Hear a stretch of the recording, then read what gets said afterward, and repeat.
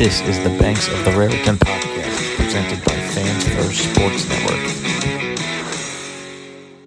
Welcome to the Banks of the Raritan podcast here on the Fans First Sports Network. As always, I'm your host, Greg Patudo, being joined once again by Matt Forno here to discuss some Rutgers athletics. And finally, we got some games coming up this weekend. Of course, we got to wait one more week for Rutgers to open up, but plenty more to talk about here. Matt, how's it going? Going well. Excited for week 0. Couple days away. I mean, some really riveting games on the horizon for us, but football nonetheless. Looking forward to it, and of course, talking Rutgers athletics, Rutgers football. Wouldn't want to be doing anything else. Absolutely. And as for the athletics as a whole, we got a bunch of stuff opening up this week. I believe the soccer team starts on Thursday. Field hockey as well starts this weekend. The women's soccer team started last week, I believe. They had a victory over Holy Cross 2-0 before dropping a tough one to Hofstra. That's just an experienced team, though. Like that, an early season loss like that gets the ears up a little bit, but sometimes for a team like Rutgers, it'll motivate them a little bit because that's an experienced team that is expected to make noise over the course of the year.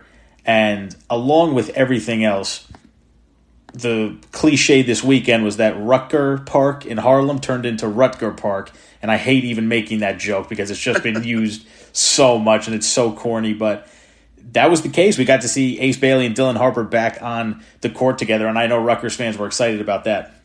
Yeah, I'm glad you made that joke because I was definitely going to make that joke. Oh, it's horrible. So I enjoyed it. It's horrible. I'm so upset that I did.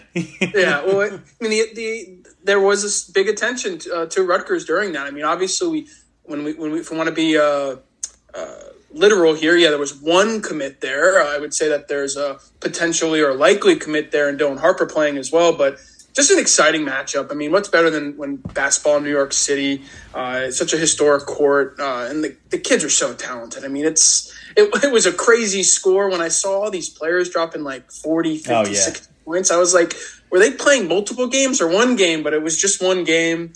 I wish I would have loved to have went, but I don't even know if I would have got in. There were so many people there. But yeah, exciting.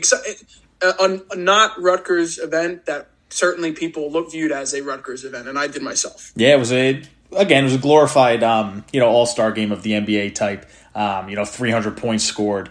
The players got to show off their athleticism, and for someone like Ace Bailey, again, the legitimate commit right now of Rutgers, it flies off the page. I mean, the NBA Twitter account put together highlight tapes for a bunch of the players, and Bailey was one of them, obviously.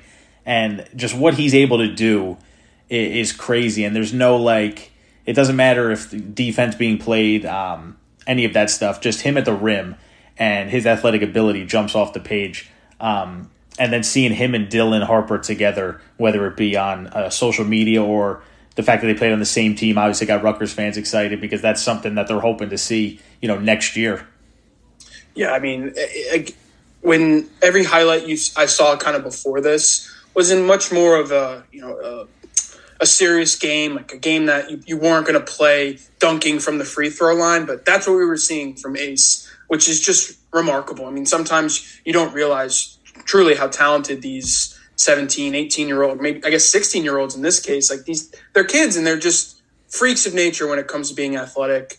And also again, getting to see them playing like a loose setting, having fun, but also making a name for yourself. I mean, these guys are already well known nationally, probably internationally at some level.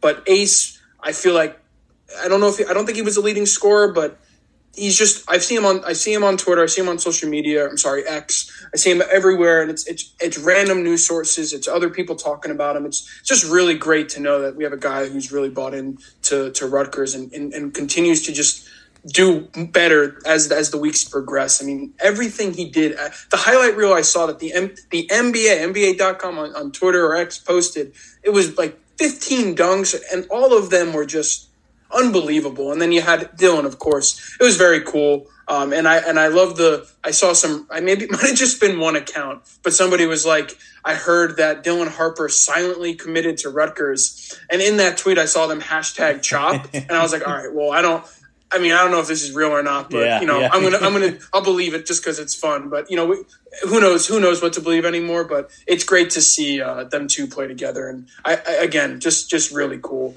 And I don't know if we want to talk more about the Summer Classic, but it was fun. I'm glad that they both played. Yeah, especially in an event like that. The NBA sponsors it, and obviously that's something Slam Magazine puts together every year. But it's for the top players in the country. Rutgers having that in the 2024 class, hopefully 2 of them soon. It's not something they've been a part of in recent history, and to have them be such a focal point was cool to see too. Because obviously, both Bailey and Harper being top 3 players now, we're 1 and 2 now, 2 and 3, of course, with Cooper Flagg reclassifying, which is another why he's an absolute freak of nature. But that's a story for another day. But just seeing them have that kind of attention was pretty cool too. A lot of Rutgers fans were there if they were able to get in. And yeah, as for Dylan Harper, it's interesting, right? It's gonna be a long wait for Rutgers fans because I don't know what exactly his timeline is. He's made hints at different things. Most recently, it was 24/7 Sports said that he's going to commit either after or during the high school basketball season. So still a few more months until that happens. But man, everybody has him going to Rutgers. It kind of feels like that too good to be true thing. Like it's at the point where if he doesn't commit to Rutgers, he flips to Duke somehow. Like any catastrophe, it would be an absolute just disaster for Rutgers and their fans at this point, even with Ace still coming. And I think something else that's interesting is I see a lot of random college basketball accounts on social media. They'll always take like a screen grab of whether it's 24, any recruiting site, and you'll see the top 3, top 4 guys, and you'll see Ace, of course, with the Rutgers next to it, and then Dylan with the 100% Rutgers from a couple of recruiting analysts. And then you'll see people in the replies being like, Rutgers, I don't get it. And then you'll see other replies saying, oh, that's what NIL can do for you. And that's something where I scratch my head. I don't know if you have know anything that I don't know, but I don't think either of those guys are drawn to Rutgers because of NIL and the potential of money. I mean, these are kids who are going to go on to the NBA, most likely make millions of dollars. But when I look at someone specifically like Dylan Harper, like his connection is with his brother and being from New Jersey. Ace, on the other hand, I guess could have been an NIL attraction, but I don't think I want us to, and I hope we have the type of backing to attract players that way, but I don't think that's the case for either of them. So it's funny that you see people saying that because we aren't Kentucky, we aren't Duke, we aren't UNC, we don't have those massive NIL pools yet. And even if we did, I'm not sure that's the reason why these players are so interested in coming here. So that was something that I thought was interesting because if you ask any other, I'll never forget when I saw Ace commit and I was like, what the heck, a 5-star? And then you see top 5 player. Now he's only grown. It's interesting, but I think it's buying into the culture. I don't necessarily think it's NIL that's driving this. And it's only something that's just so exciting to continue to see random accounts tweeting out positive things about Rutgers. Or I guess it's not necessarily positive, but at the end of the day, they're committed or Ace is committed, and that's all that matters. I don't care what you think about it. It's just the truth. Yeah, I think you kind of hit it with Dylan, especially when he put out his top 5, and it's kind of been narrowed down. It feels like Rutgers or Duke at this point. Obviously, Rutgers being a favorite according to many people, but even if Rutgers has an NIL pull, which they do, but they don't, it's not stronger than Duke, and that's kind of what debunks the point of everybody on Twitter saying that. Rutgers has definitely done well in improving NIL. They've shown great passion for it. They want to build it up. Obviously, this goes back to Geo Baker being a voice of it when he was in college. But even since then, they're bringing somebody in-house to work on the staff at the school in the athletic department that has to do with NIL, kind of like a general manager type. They've really tried to build this up with all the advertisements. But at the end of the day, they're not Duke. And to say that, Dylan Harper would go there because of NIL, he's going to get paid anywhere. When you're a top 3 player, you're going to make your money no matter where you go. So for Rutgers, he has that family tie you mentioned, obviously being from Jersey, his brother being there. Ace committing was interesting, especially doing it so early. So that's a sense where, maybe he did look at it and buy into the culture and, like Steve Peichel, who, again, he's a great guy, he's a great recruiter, so it's easy to buy in there. But no, I don't think NIL has too much to do with it because, like I said, at the end of the day, if you're a top player and you go somewhere, you're going to get paid. Definitely. I think something else that was cool, and just one going back in time to when we were talking about women's soccer, it was a bummer, obviously, that they lost, but we were just talking about good talent at basketball. They just named 3 of the girls to the top, I think, 100 players Riley Tierney, number 61, Gia Vakari, number 32, and then Emily Mason, number 30. And Emily Mason was also added or named onto the watch list for pretty much like the National Player of the Year for women's soccer. So, I mean, another Jersey girl. I don't know if all three of these are. I know Riley Tierney is, but, they may have lost, but the talent on Rutgers women's soccer might be some of the most consistent in the entire university. So just wanted to highlight that. And then, of course, there were some other free agents I just wanted to add that got signed to some teams. I know that 03 or Olakule Fatukasi just recently got signed by the Chiefs. Yeah, I think Kirkshank signed with the Steelers as well. And I think Tyreek Maddox-Williams also with the Eagles. So guys who are still fighting for a chance in the NBA. There's been a lot of news for Rutgers players. If you look at the way the team has performed, like you never expect, losing records, not great offenses, sometimes bad defense, but they still find ways to make names for themselves in the NFL. So I think that's just a testament to some of these guys that come through. They went through so many different coaching staffs that some of these guys are just, they're going to work hard no matter what. And I love continuing to see them progress through the next level. But then just to jump back to Rutgers basketball, I think the team's back from their trip from Africa, or at least they're done there. And it seemed like that was a really overall positive experience. Seemed like a good thing that the program did in a number of ways. And I know it was also good for Cliff. I think that allowed him an opportunity to possibly make some NIL money. I don't know. I know when you're like an international student or a foreign student, you can't make it in the U.S. It's some law. I'm not exactly sure what it is. Yeah, some issues with your visa when you're over here playing. Yeah. So that was nice for them. And it was nice for fans to get excited, maybe see some numbers being put up. But again, the competition wasn't so great. But at the end of the day, the games didn't matter. They were exhibitions. This gave the team a chance, for 2 weeks to go on a great trip and bond, which to me is the most important thing. Get this group together, this locker room together. And second, Steve Peichel got a chance to mess around with different lineups and different rotations, which is really the most important thing going into the season. And you mentioned the women's soccer team, to backtrack a little bit. I mean, just the talent there is incredible. You look at the field hockey team I mentioned, they start up this weekend. They have 7 ranked opponents on their schedule, so they're playing a national schedule. The men's soccer are coming off a Big Ten tournament championship, So there's success all around in Rutgers sports, and that doesn't even mention, the baseball team, the men's basketball team, all these other teams, lacrosse. Both lacrosse programs are very strong. So it's always funny when you see these reports or these stories coming out about Rutgers in the Big Ten, because obviously football's king, but this is a school that belongs in the Big Ten, and they're showing it really all across the board. Yeah, nearly every program is relevant in the Big Ten, or at least has shown steady improvement. I don't think any program, I guess we can point to football, but everything else, I think, has either they haven't gotten worse. Specifically, like, I don't think people were talking about Rutgers baseball 3 years ago or 4 years ago, or at least people were, but it wasn't a national thing. We weren't seeing players necessarily getting drafted or on ESPN. I think there were some top 10 plays from players. Like, it's just great to see. I'm always a big fan of all of that, and I guess we're talking positives, and I guess we can get to the one. I don't really consider it a negative. I just think of it a distraction. It's your expected negative Rutgers story a week or two before the football season starts. It's not even about football. It's about the Iowa State transfer, Jeremiah Williams. So, of course, we talk about sports betting a lot, but, it's not something players can do. Not unfortunately. It's just can understand the conflict of interest there. But, we can never stay clear until the season. There's always going to be some sort of quote-unquote bombshell that comes out. And, of course, this is that one for this year.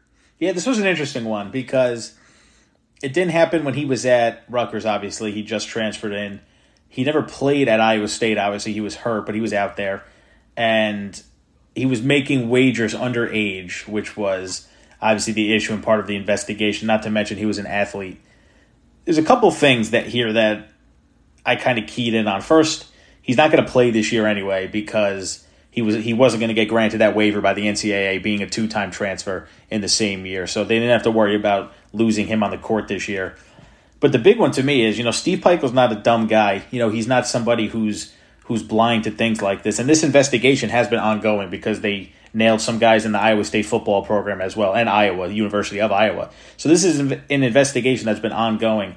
I don't have any facts on it, but I'd be very surprised if Steve Peichel was just blind to this the whole time and didn't know about this investigation or anything like that, because there's some saying, he should be out of the program, he should be off the team, all this other stuff, which at the end of the day, if Peichel didn't know about it, he could make his own decisions. But kind of find it hard to believe that he wouldn't know about it. He might have known. Again, it's so hard for me to think about what's even going on there. I don't know what the due diligence is. Like, I don't know where you draw the line. Like, I don't know how long this probe was out there for, when it became a legal issue, if that's what's happening. But to see, like, the charges, I think it's a misdemeanor. And I didn't know misdemeanors necessarily could come with, like, a year in jail or a year or two in jail. And, I mean, my one friend made a joke. It's like, all right, well, if he does go to jail, does that count as his year that he had to sit out before playing for Rutgers? And it's like, I think if he ends up going to jail, he's probably not playing for Rutgers. But I do hope – I don't foresee that happening. I don't think it will. Sports betting is just such a cloudy thing. Obviously, when you're a player, it's an issue. But I guess on a lighter note, I don't know what's going on in Iowa. It can't be that boring where you're betting on your own teams in some sports and doing it underage. But like Iowa, the state of Iowa's got to figure it out. Because there's something's going on there. Especially you got two colleges big time colleges within range of each other. There should be some things to do out there. I mean, even if it's all cornfields outside of the two big cities, you still got to have some nightlife in the college towns. But you're right. There is always. Hopefully, it gets sorted. I mean, I thought immediately once I heard the story, I'm like, okay, they're gonna not proceed. I don't know if you dismiss him or whatnot, but I guess we'll see what happens. And it doesn't help. I feel like there's not necessarily a sense of urgency because, like we said, he's not going to be eligible this year. So what do you do? I don't know. Does it open a spot for somebody else? It's so late in the transfer cycle, but we'll see what happens. But it's just one of those things. End of August, here comes a bad story for Rutgers. If it's not the credit card scandal, it's a paintball incident that happens in the season. It's always something. So, at least hopefully we got it out of the way now. We can get focused on college football. And at least it wasn't football related. That's the other the other good thing that came out of this, that it was a basketball story, not necessarily about the football team, who just went through their second scrimmage on Saturday. And Schiano spoke again. And I got to say, it was another short press conference, but I talked last week about his tone being a bit different. It sounded a little more positive this time around. And that's what I was happy to see him kind of take on, keep that tone, he still seemed, unsatisfied, which is good, but talked more about the positives, especially with Gavin at the quarterback position, who he said was improving, said looked good, and he said the overall scrimmage was better. I had a guy on Twitter was tweeting at me. We were going back and forth a little bit. Obviously not a Gavin Wimsatt fan with what he was saying, but, saying that Schiano has said he's looked bad and, he's not a gamer. He's a junior quarterback. Why we're talking about him like he's a freshman. And a lot wrong there with what this guy was saying, considering Gavin's 19 years old and he's a redshirt sophomore. He entered, obviously, as a high school senior just months after playing in high school games. And saying he's not a gamer, he's played in 12 games. That's 12 appearances. Obviously making less starts because he's played some games where he didn't start. You have no idea what this kid is to this point.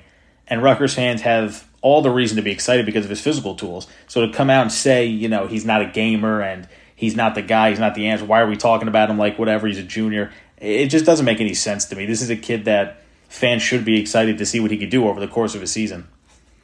Yeah, I just remember when they got the commit from Gavin, and then so excited, couldn't believe it, was so pumped watching his tape and what he was. The talent that he has is undeniable. It's there. You can't take. Unless he just stops working out and stops playing football, he'll maybe lose it. But he can run, he can throw. He's a big body. He's an athlete. There's no denying that. And then, of course, he comes early out of high school. I couldn't believe what I was reading. It was undeniable. He bought into the program. He wants to be here. He moved his whole family. I think his mom came with him to New Jersey. Yeah. He's definitely committed to the program. Now, if you want to question if Gavin Wimsatt's a gamer or not, I think you need to look nowhere else than his first year, technically as a 17 or 18-year-old that should have been in high school, comes in on fourth down on the road against Illinois and completes a pass to Bo Melton that ultimately leads to, I believe, the game-winning drive against them. And He's a gamer. He's definitely a gamer. You advanced to last season, and I can't blame him for last season. I can't blame Gavin Wimsatt for last season. The offense was a mess for a number of reasons. We can't blame Sean Gleason anymore. Obviously, we have to focus on what Kurt Sriracha and Greg Schiano are going to do. But there was no flow into the offense. You were running. There was no consistency. You never knew what you were doing. You never knew who the quarterback was going to be. And Gavin was also hurt a lot of last season. So he played 1 year where he was technically still a high school senior. Last year, he didn't have an offense coordinator really for the entire year, I would say, and he was hurt. And he was, and there was like a 3 or 4 quarterback carousel that was going on. So I'm still very confident with Gavin Wimsatt. Like you mentioned, redshirt sophomore, he's going to improve. And what Greg Schiano did point to was he showed improvement in the red zone, and that's where the field shrinks and it's tougher to play. And he sees him controlling the offense, making decisions, protecting the ball, which I think is most important. So there's obviously more players we'll talk about, but Gavin is a guy who, if we want to improve on offense, it needs to come with him being quarterback. So definitely, I believe Greg Schiano made the right decision announcing him as the quarterback. Twitter can say whatever they want.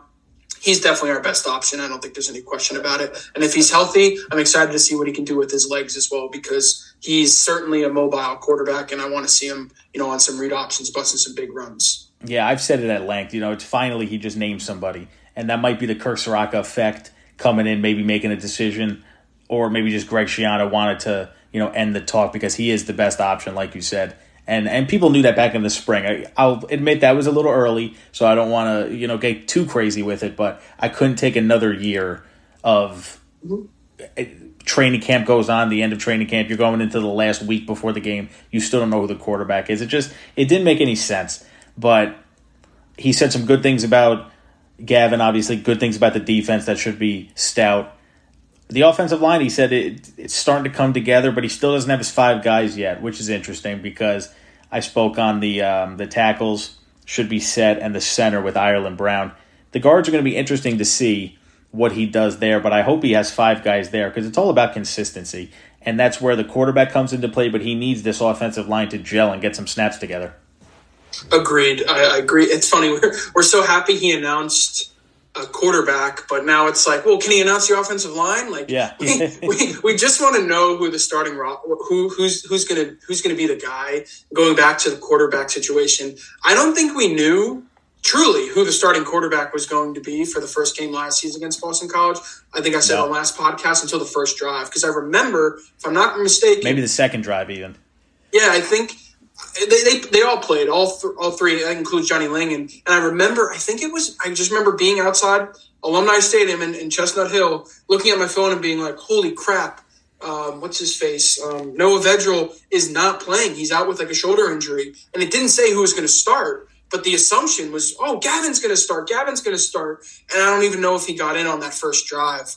So it's funny that we're talking about figuring out the offensive line, and we know the quarterback this year. We would have never been having this conversation last year, but the offensive line is going to be I don't want to say the biggest. It could be the biggest X factor on offense. I think the quarterback play is probably the biggest, but the offensive line is the unit that we need to be the most consistent throughout the entire year. I think there's a lot of running backs. Let's God forbid anybody gets hurt on a different position. Like, we have depth. Maybe not proven depth, but Evan Simon has played if he needs to play at all. Obviously, we know Johnny Lang can go back there and quarterback. We don't want that, but it's possible. But we need the offensive line outside of injuries to be consistent game to game, and that's obviously going to start with the way the season's going to start with the first 3 games.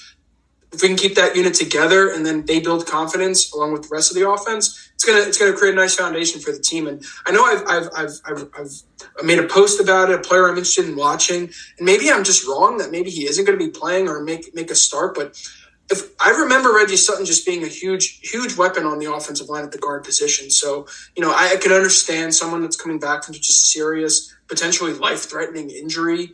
I think it was just his knee.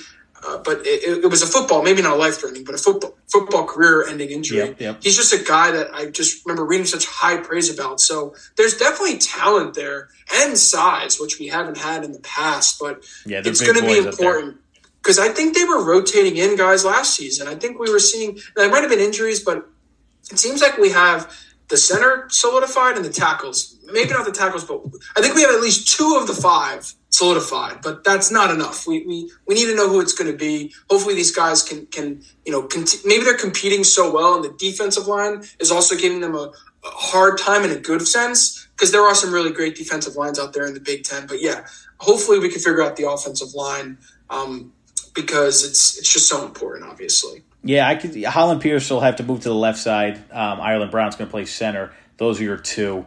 And it would seem like Curtis Dunlap Jr. is going to be the right tackle, but again, he could play one of those guard positions. That might be a sense where they're trying to mix and match some guys, because they bring back some depth too, which is nice. I'm curious to see how Jacob Allen kind of fits in. He was a top player in Jersey coming out. He's only a sophomore, so still some ways to go, especially playing offensive line in the Big Ten. But he's another big kid, and I think he's going to get some snaps, but he probably won't start this year. He should be in line maybe next year. But they just have a lot of talent. They have a lot of bodies. It feels like all over the field they have more depth than they have in recent years. But I agree about the offensive line. First of all, you got a young quarterback back there. You got to protect him. But you need these wide receivers to be able to run routes. I just remember looking at some games when Bo Melton was there, and I'm like, this guy is so electric. But there's just times where he didn't have time to run his route, or the quarterback didn't have the arm strength to get it down the field to him. And I'm like, this guy would be – he would put up astronomical numbers if he played at a different program. Again, not to say anything too negative about Rutgers. He was a great for Rutgers when he was there, but that's what kind of Gavin has. He has that arm strength to get the ball down the field. If he has some time and these receivers can run routes, I mean, Soraka's going to have some options within the offense. Definitely. I mean, going back to Jacob Allen, I think the last time we landed such a high-profile offensive lineman in state, at least one that comes to mind, I don't know if you remember, I think it was the class of 2017, Micah Clark. He was like the 2nd or 3rd ranked player in New Jersey. I think behind that might have been the class. No, I don't think it was Justin Short, but I think Drew Singleton might have been in it, or Richard Gary, one of the guys from Paramus Catholic. Either way, I just remember Micah Clark, never saw the field and wasn't with the program after 2 years. I do not think that's the case with Jacob Allen, but I just want to make sure when we do land these high-profile, sought-after in-state talent, that they stay here, because we've struck out in the past couple of classes with guys like, I think, Carrie Banton and Elijah Clark and some other guys who came in as 4-stars. I think there was either a linebacker from Philly, Anthony Joseph or Johnson. These guys who Anthony are getting Johnson, yeah. It might prove that whether you're a 3-star or 4-star or 5-star, it doesn't. I mean, it matters definitely if you're a 5-star. But after you get away from that, it's just a ranking. It's going to change once you get to the college level. But Jacob Allen is one of those guys that I'm pretty sure enrolled early. I've seen him on the sideline. I don't know if he's been healthy, but yeah, he's a guy that I want to see. But at the same time, I haven't seen his name come up. And it doesn't seem like maybe he'll get into the rotation if there's any games where we have some time, or there's a gap we've separated from maybe Wagner or something like that, where we can get these guys in, because it is valuable for them to get some playing time. But yeah, definitely Jacob Allen's another guy. And I know we were talking about receivers. Another guy I covered in an article of players who might be floating under the radar, flying under the radar. One guy that, I wouldn't have even considered is a true freshman in the class. I think he's from Long Island, Ian Strong. I just keep seeing his name. I haven't seen anything on tape or on film that says, hey, this is going to be a guy. But I love when we're hearing young guys are making a positive impression in camp, because sometimes it is the under the radar guys that rise to the top. And again, we need that from the running back or receiver position. And another guy that I keep hearing great things about, we do have talent on defense, but Robert Longerbeam is another guy who I don't know if he plays in the slot or if he's just a guy outside, but great. We know Max Melton's there. We know that we have Kenshaw Abraham, who has talent at the cornerback position, but we want these guys to continue to compete, because obviously we know in the Big Ten there are some great threats out there at the wide receiver, or opposing offenses that want to run fast-paced offenses. So great to see improvement on that side of the ball as well. Yeah, Longerbeam's going to be that key on the opposite side of Melton at the cornerback position. But as for receivers, I think Shiano's done well recruiting, whether it be in-state or out-of-state. He's hit Florida very hard the past few years, and he's done that well in 2024 as well. But the guys here, you mentioned Ian Strong, Dylan Braithwaite's got some speed. Last year was Rashad Rochelle. We saw him in a couple games make an impact.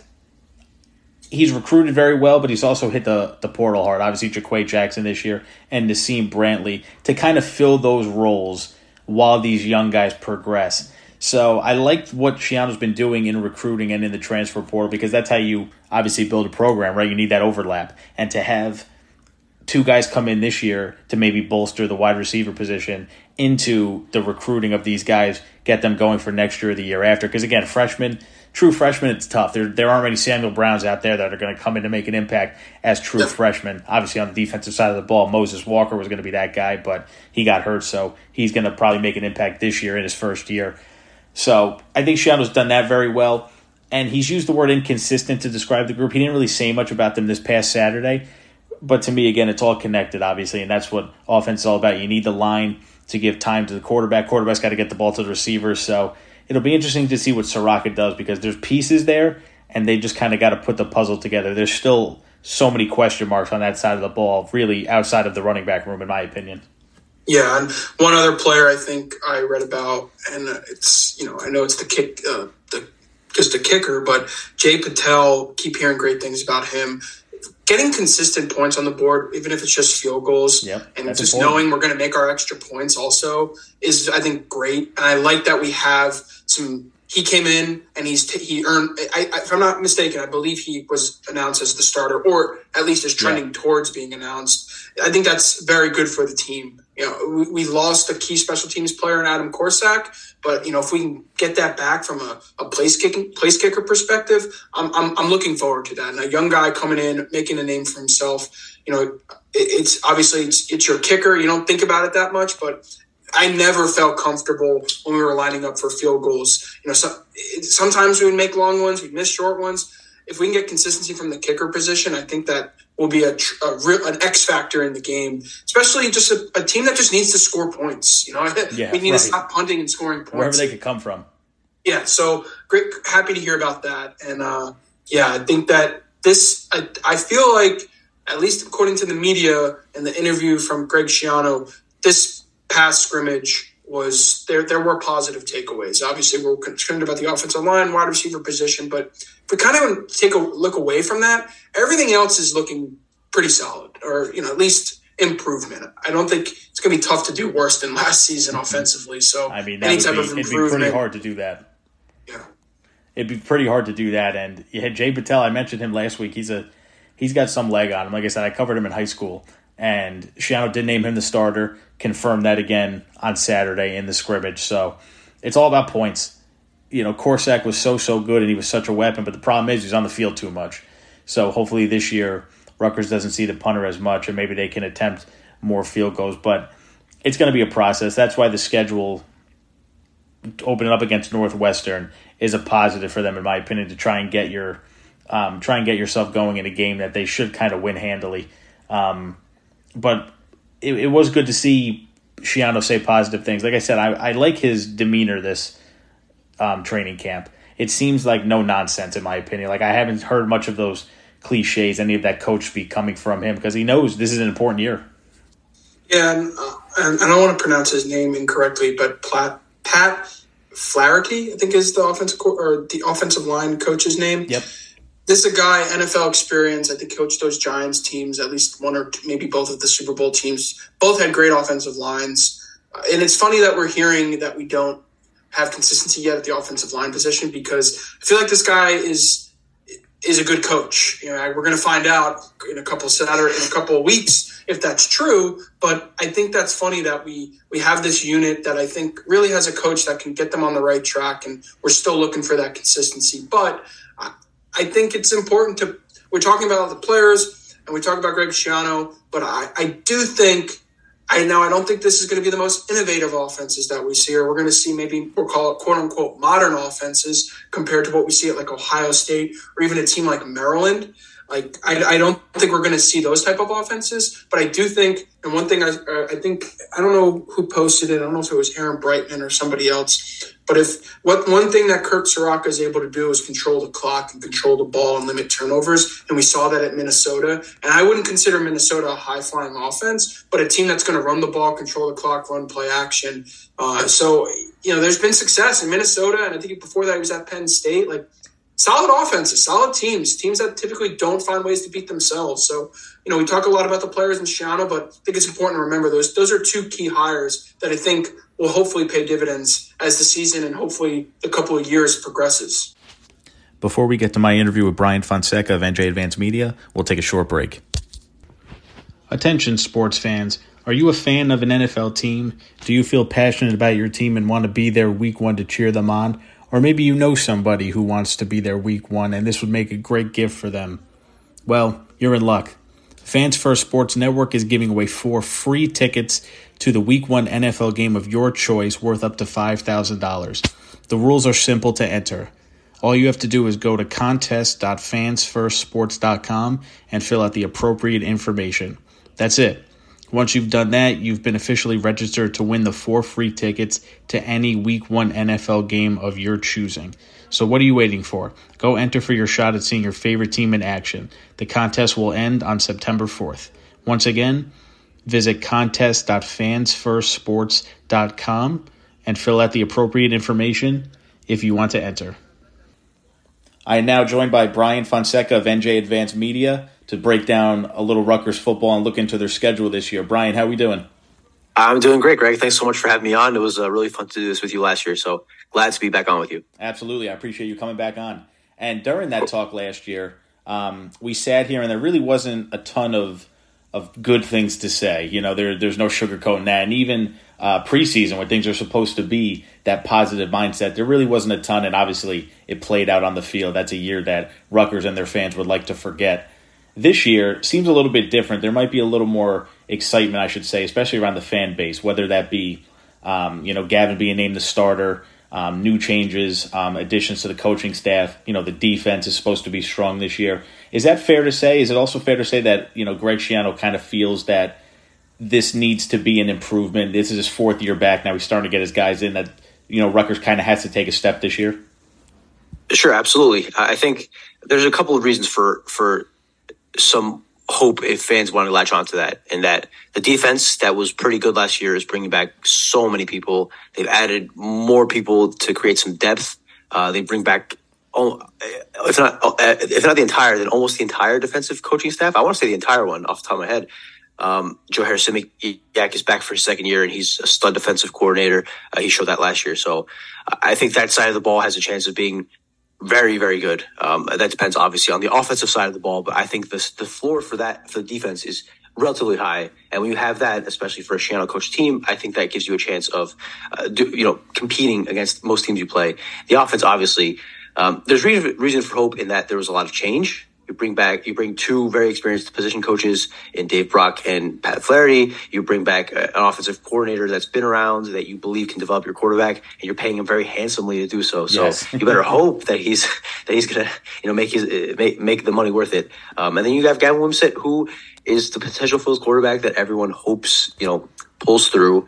And I think that Greg naming him the starter early kind of get some juice to that, I think, really, because people aren't worried about a quarterback anymore. They're worried about and excited, I think, to see him. I certainly am pretty excited to see him play for the first time as a bona fide starter against Northwestern. I think it's a good opportunity, too, for that to be the opponent.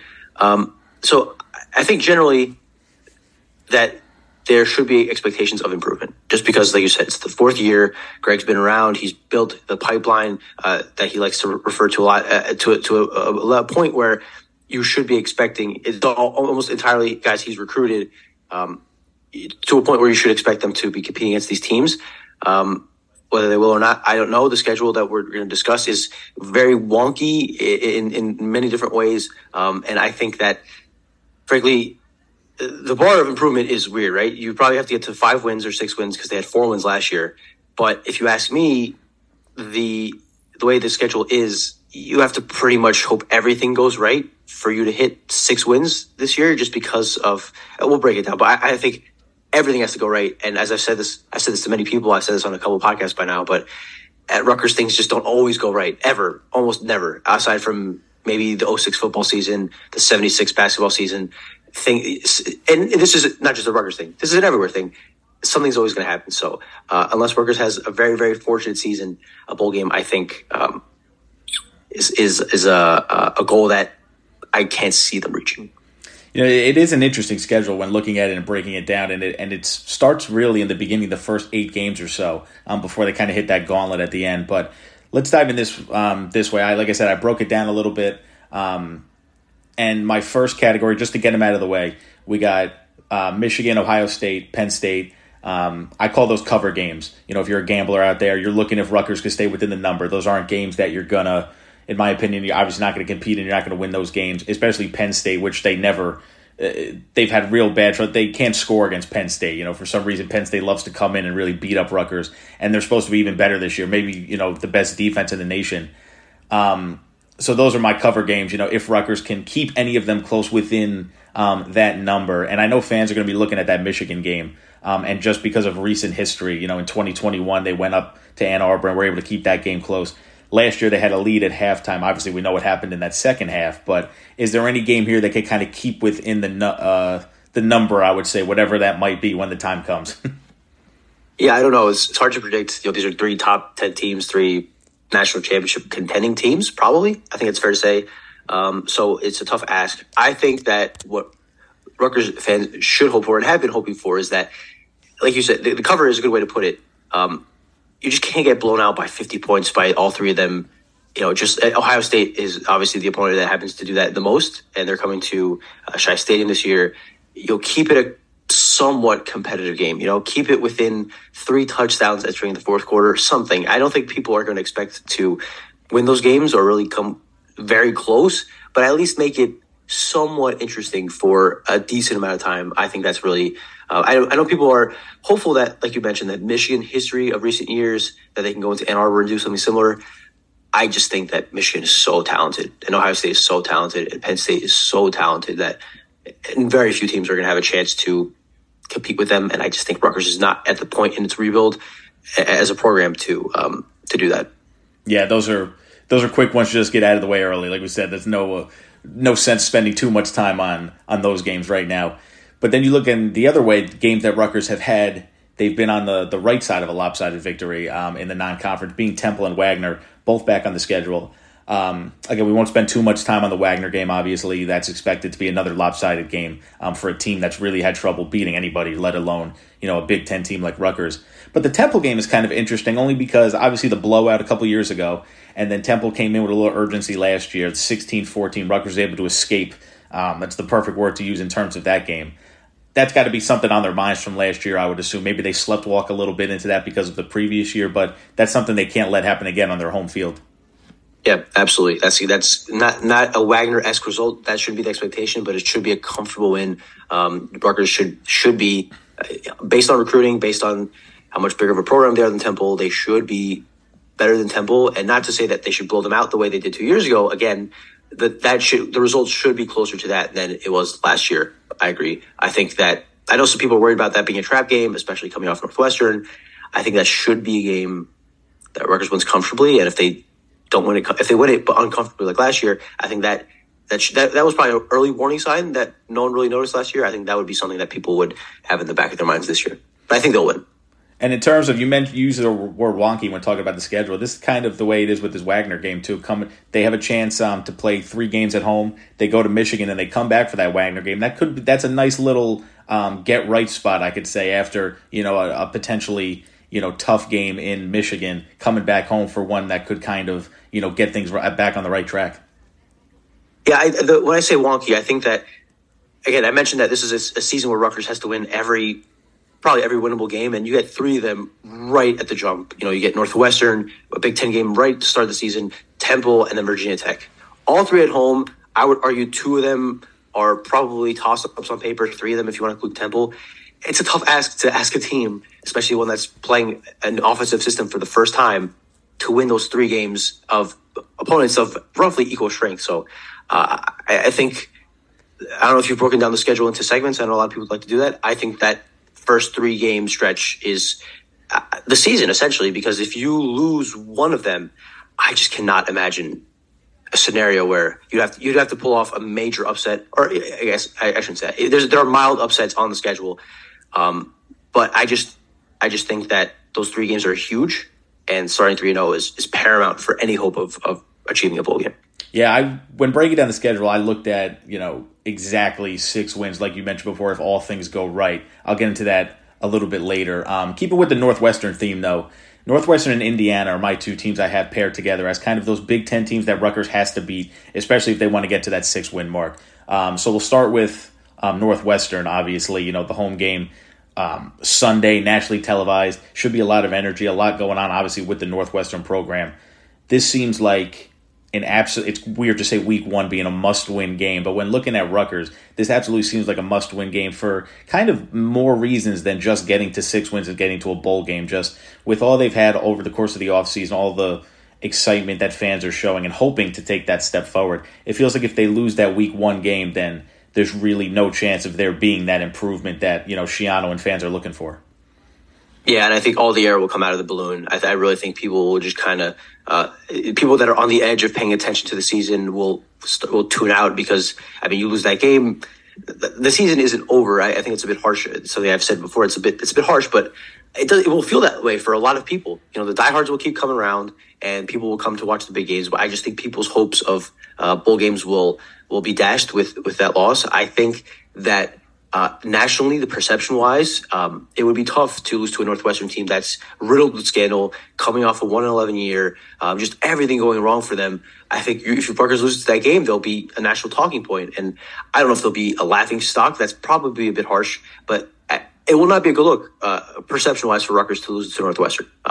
Obviously, that happened to Nebraska to start the year last year in Dublin, and Northwestern then went 1-11, and every week thereafter, that loss looked worse and worse. That's certainly possible for Rutgers because Northwestern, as everyone following has seen, is an absolute mess. They were bad last year, and while they got a quarterback out of the portal and they made some recruiting gains out of the portal, nowhere near enough to make them jump from a 1-11 team to a competent 6-6 team. So I think that's a game Rutgers has to win. I've said this on another podcast. I think Rutgers probably wins that game comfortably. That's my hot take. I just know that people are understandably nervous about that game, and the stakes are for a season opening game. I would say this is one of the higher stake games Rutgers has played in a long time. What do you say to that? Yeah, I would agree. I would think for many reasons that I mentioned, kind of they're going to be a standalone game on that Sunday after the big slate on Saturday, nationally televised, which to me is still, it's amazing. You get Rutgers and Northwestern on a national stage, noon kickoff on a Sunday when there's no NFL. It's kind of crazy to think about. And just everything Northwestern's been going through, if this is a game they come in and lose, like you said, it might be harsh to say the season's over, but there's no path to a bowl game if that's what fans are hoping for if they lose this game to Northwestern. And if you think about it, there should, how much different will it really be? Obviously, Pat Fitzgerald's gone. All they do is they bump up David Braun, who was coming in to run the defense anyway. So it's not like Rutgers had to really change a bunch when it comes to scheme or when they study film or anything like that, considering, David Braun was going to be on the staff anyway running the defense. Right, but the flip side for Northwestern is that you got a guy who's never coached in Power 5 football, let alone as a head coach, and you don't have a head coach that's been there for, what was he there for 15 years, something like that, who has been on the sidelines forever, knows the operation of that program, there's value in that. And now throwing in a rookie guy in the middle of all this turmoil on the national spotlight, it's a humongous spot for him and for the kids. All the pressure is on them. And as much as they want to play the us against the world card, which is a powerful card in a lot of instances, I just think they have so much to overcome that it really should be a win that Rutgers should get and an opportunity they really should seize. Yeah, that us against the world card is nice in some aspects, but sometimes when it's too much or you just don't have the talent that you're looking for, it could be an impossible one to throw down. Other games that could be upsets, but again, will be tough on the schedule, I pair together are Iowa and Wisconsin. Both games on the road, though, so that's, a tough ask of Rutgers. Both play, man football, two tough teams. And Cade McNamara now going to Iowa. They're hoping to improve their offense with him in there. Is there an upset in either one of those games? It kind of feels hard to picture Rutgers going on the road and kind of matching up physically, especially with either one of those teams. Yeah, I agree with you. These are two pretty rough crossover games in the West. Iowa, that game has already been announced, sold out. The defense is going to be stout as usual. As you mentioned, they've really bolstered one of their weakest points in at quarterback. Their offensive coordinator and their offense was probably the worst in Power 5 last year, but now with his new contract provision, they have little incentive to score a lot of points, or else the guy's going to get fired. So, I mean, if there's any other reasons to want to kind of, and if you're playing against Rutgers, there's a good defense. That's probably not a game where you can build up that's probably a non-conference deal where you kind of blow teams out. But my point being that they're still strong in their strength as last year, and their offense, which was putrid, which we saw last year at Tri Stadium, has on paper gotten better. And Rutgers is going on the road. There's a lot of factors going against Rutgers. And then Wisconsin, I mean, I'm fascinated to see what Phil Longo does with that team. I'm sure they'll probably still be as big, as physical, but they'll play a more spread offense, a more open offense with the way he's coaching. They bolstered a lot through the portal this offseason, got a lot of strong additions. Luke Fickell is an elite head coach, as he showed at Cincinnati. To take a program like that to the college football playoff is one of the greatest achievements in, I would say, modern college football history. Truthfully, I mean, it's incredible what he built there. And I know it's his first season at Wisconsin, but I think he's earned some cred in that. I think he can take Wisconsin to an underachieving program it was last year under Paul Chryst back to what it used to be. And if it gets back to what it used to be, I think it's a very hard ask for Rutgers to go into Camp Randall and pull off an upset. So, yeah, those are two tough games that, look, is there a chance Rutgers goes into Kinnick and pulls off the ultimate upset? There's a chance, but I'm with you. I just cannot. I can't wrap my head around it. I can't envision it. And I mentioned Northwestern and Indiana being the Big Ten games that Rutgers have to win. My major swing games on this schedule, when trying to break it down and try and get 6 wins, would be Virginia Tech and Michigan State for Rutgers. And that Michigan State rivalry especially is one that I know has drawn a lot of attention. You know, that's a game on the schedule each year that, you know, Rutgers feels like it could win since Greg Schiano came back and winning that game in 2020. Obviously, you know, Kenneth Walker and Jalen Naylor aren't walking onto the field this year. Close game last year again. Both of those games have to go Rutgers' way again. If they want to get to 6 wins, and it starts with Virginia Tech, especially with kind of the state that their program is at right now. That's an interesting spot coming off that Temple game. But would you kind of agree that those games have to be wins? You know, and especially like I said, if Rutgers wants to improve, which is kind of the whole theme of this season. Yes, I would agree. I would add Maryland alongside Michigan State, make that Michigan State / Maryland. I kind of view those. I know Maryland had a big win against Rutgers last year, and they've had games where they dominate Rutgers. But I just think that those two programs Rutgers should always measure itself against the Indianas and the Marylands of this division that will no longer be after this year. May it rest in peace. But I think that if Rutgers should always be in contention with Maryland. No, I know they got their quarterback back. I know they've had their head coach there for a while. I know they've shown some recent dominance over Rutgers. I just don't think they're that far ahead that Rutgers shouldn't be contending with them for a win. I agree with Michigan State. I think it's a very fun rivalry that's kind of building up, and just kind of like the chop thing, which maybe we overblow a little bit, but the fact that Mel Tucker keeps using that is just kind of funny. And the programs, Michigan State took a big hit last year. People are starting to question whether Mel Tucker is actually building the program up, or if he just hit the lottery with Kenneth Walker, as you said. They lost their starting quarterback to the portal late. They lost their best wide receiver to the portal late. They're in a bit of turmoil themselves, and it's a prove-it year for Mel Tucker. So I think there is some blood in the water that Rutgers could take advantage there. And Virginia Tech, I can't say I've looked too deep into their roster and how they are, but I saw their big story on ESPN about how the program kind of that fell apart, but has in turmoil under Justin Fuentes and Brent Pryce in his second year of trying to fix that back up. They had I think they were 3-9 last year, right? Yep. So, and as far as I know, they did not make humongous gains through the portal or anything like that. They didn't get any big name players. So, that should be, I agree, another toss up game that it's kind of like the Boston College game last year, an old Big East rival. And that should, I don't know how much juice that brings to, that was obviously a road game last year, and a lot of people traveled to that game. I don't know how much juice Virginia Tech still brings to Rutgers, in that will a lot of Virginia Tech fans travel, and will Rutgers fans be fired up to relive the days of the early 2000s where they had Virginia Tech every other year? I mean, what do you think? Yeah, that's an interesting game when I saw that first come out, because you see the name Virginia Tech, especially come into Piscataway. It seems like one that should, without thinking, it should bring excitement. It should bring fans out from both Virginia and obviously Rutgers. They're going to show out every home game.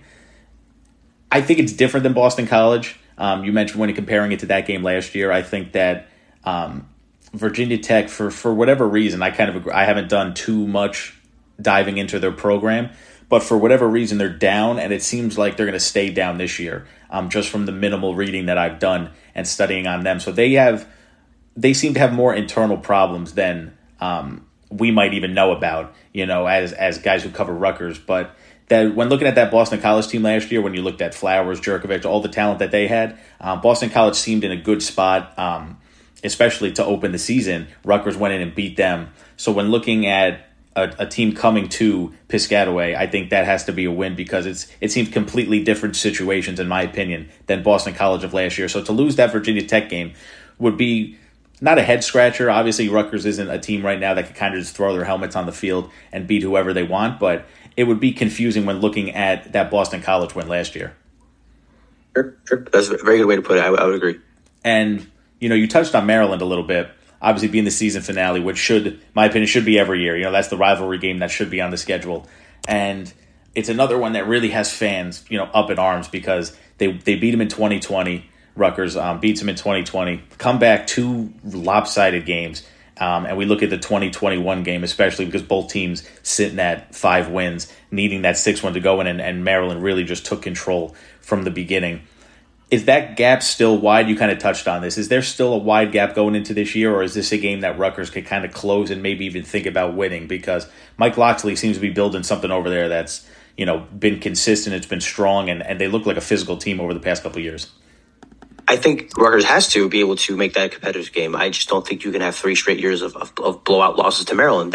It's one thing to lose in blowout losses to Ohio State, Michigan, and Penn State. It's another to lose to a regional rival that you entered the league with, right? I think, as I mentioned, Tagovailoa is back. Their quarterback is back. They lost Raheem Jarrett, who was their best wide receiver. And I know they've gotten pretty good at getting skilled players with a lot of speed. That's been killing Rutgers over the last couple of years. But I just don't think there's justifiable reason for Rutgers not to be able to be in a competitive game with Maryland year in and year out. And as you mentioned, 2 years ago, they had 5 wins going to that season finale. It's for a bowl game. I think that should be the minimal expectation for this program at some, I don't know if not this year is probably not the year, but if not next year, the year after, where if you're not at least at 5 wins entering the season finale against Maryland, that's a sign of a bad season. So I think that doing that would set a good floor for a consistent program. So maybe you don't win every year against Maryland and go to a bowl game, but I think that at the very least you should enter that game with hopes and a chance of doing so. So it's a good measuring stick for the Rutgers program in more ways than one, I would say. And now that we looked at the whole schedule, my breakdown comes if I'm stretching to get to 6 wins. It's got to be the first 3. You got to obviously beat Wagner, and then your swing games. You got to beat Virginia Tech, Michigan State. You got to beat Indiana. And the last 4 games of the season, again, you kind of enter that gauntlet of top teams around Ohio State, Penn State, and even that Maryland game, the last game of the year. Now, the problem I have when looking at the schedule and breaking it down that way, if we're sitting here on October 21st, and Rutgers just beat Indiana to get to 6 wins. That's mid-October. Rutgers is 6-2. Now it's hard for me to picture a world where everything goes right and Rutgers is sitting there in the 3rd week of October 6-2. I mean, I think that's pretty fair to say. And I think you kind of touched on this as well. If you had to make a prediction right now, is that 6-win mark one that Rutgers is going to get to this year, or you think it takes another year or so? I think it takes more time. I would say that 5 wins is fair and realistic. I think if they get to 6 wins, it's a home run season. I really think so. And to your point, that probably has to happen early. If you start 6-2 and you lose your last 4, it might not be a great ending, but it's 6 wins is pretty good. It's very good for Rutgers at this juncture of the rebuild. I just don't see it. I will say 4-8 is probably the floor. 5-7 would be a reasonable step forward, a good year, I think, especially along with who they beat. How they lose is as we mentioned, if they could avoid those big blowouts and be competitive against Iowa and Wisconsin, put a scare into them, be into the 4th quarter. I think that would be a good sign.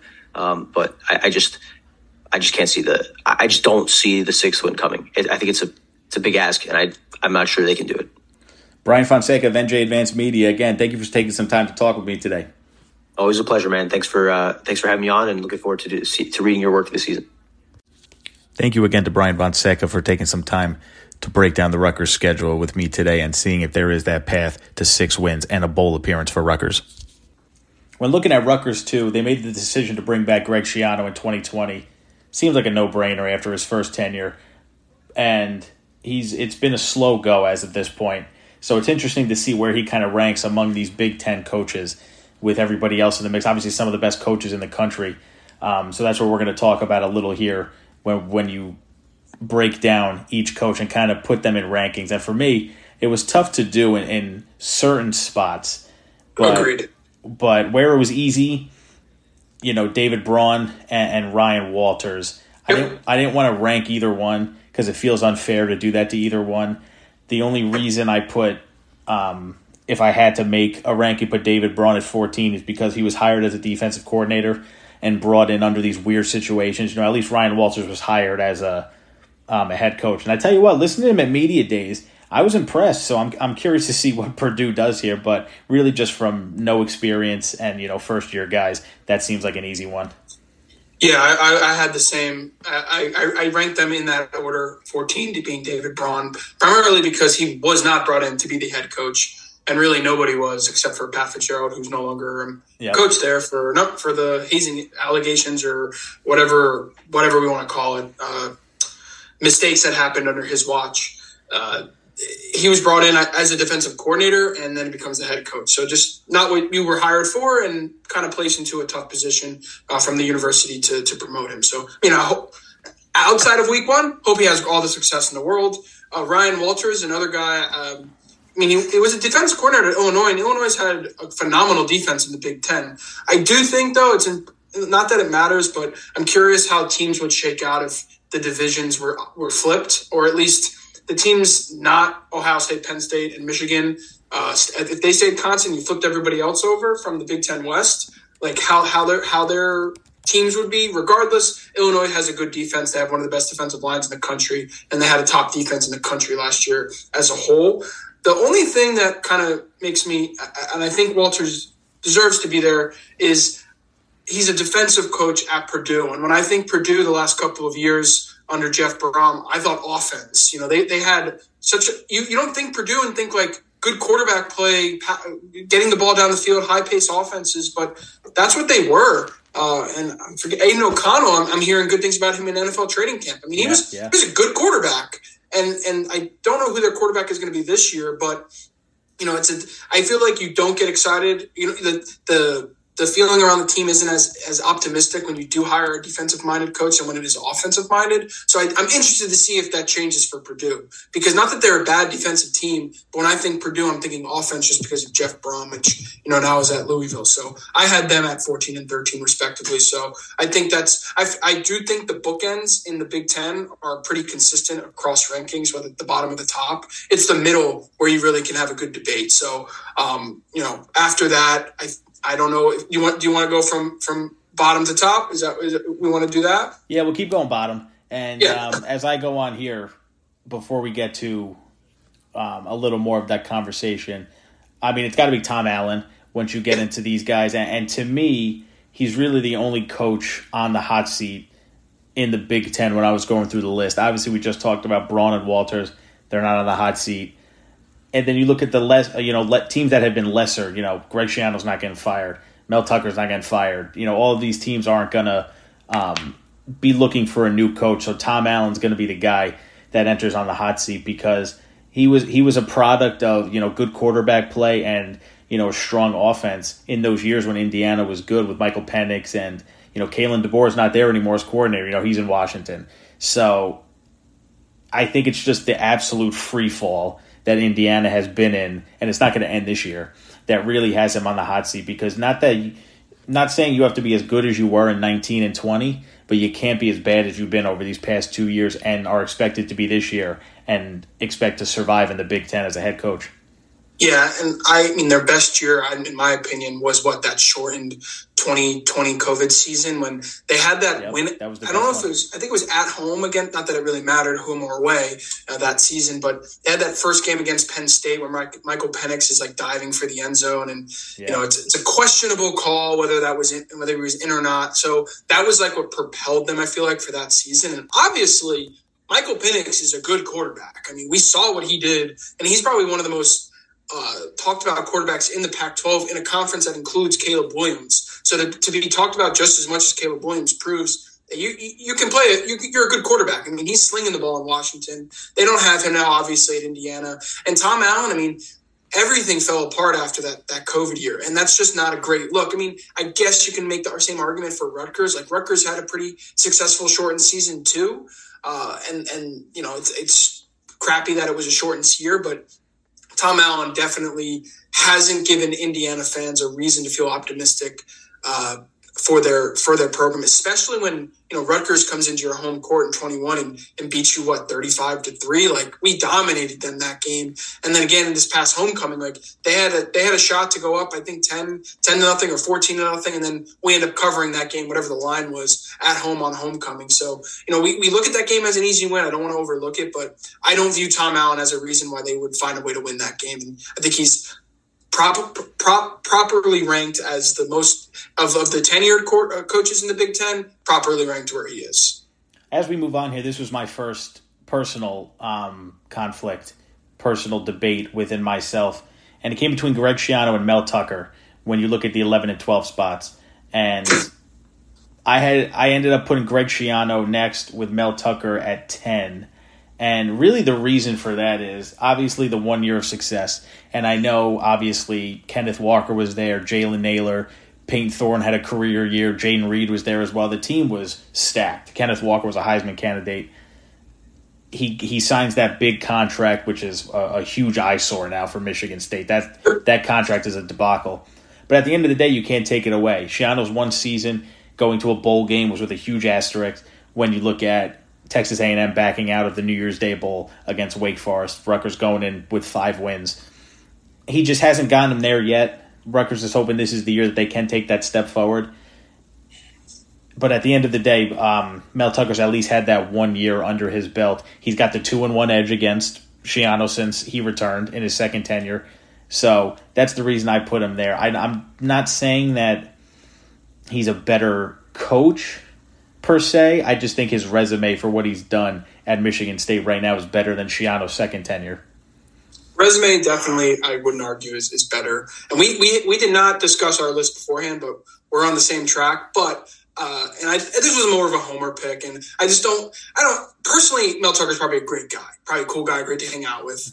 But when you steal chop and when you take pictures smoking cigars, that can't happen. And your pit bulls, like the social media campaign to get Mel Tucker as the swaggy, cool coach has just done enough for me to not be a fan of Michigan State as a whole. So that's why I put him at 11 and Schiano at 10. Now, and I that's probably incorrect, but when I look at Mel Tucker, I kind of think of someone who, maybe just Michigan State as a whole, the pros and the cons of the transfer portal. The year that they were so good, they had so many transfers. Kenneth Walker was a transfer, and he was one of the best players in the entire country. Now he's a great NFL player.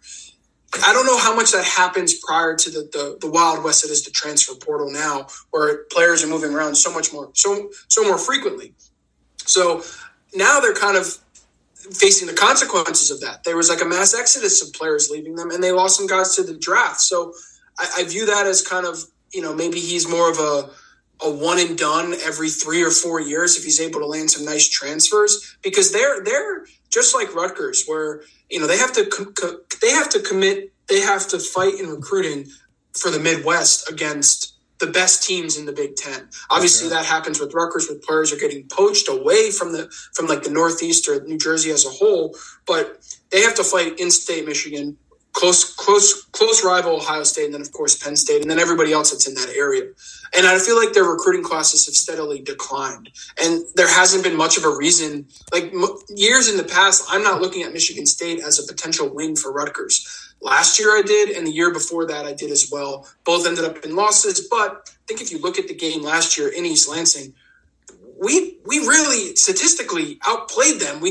I don't know what went wrong. I was at a wedding that day. Why I hate fall weddings, I can't remember it too much. I think we went up against them and then the wheels fell off. We ended up covering. Great teams cover, obviously.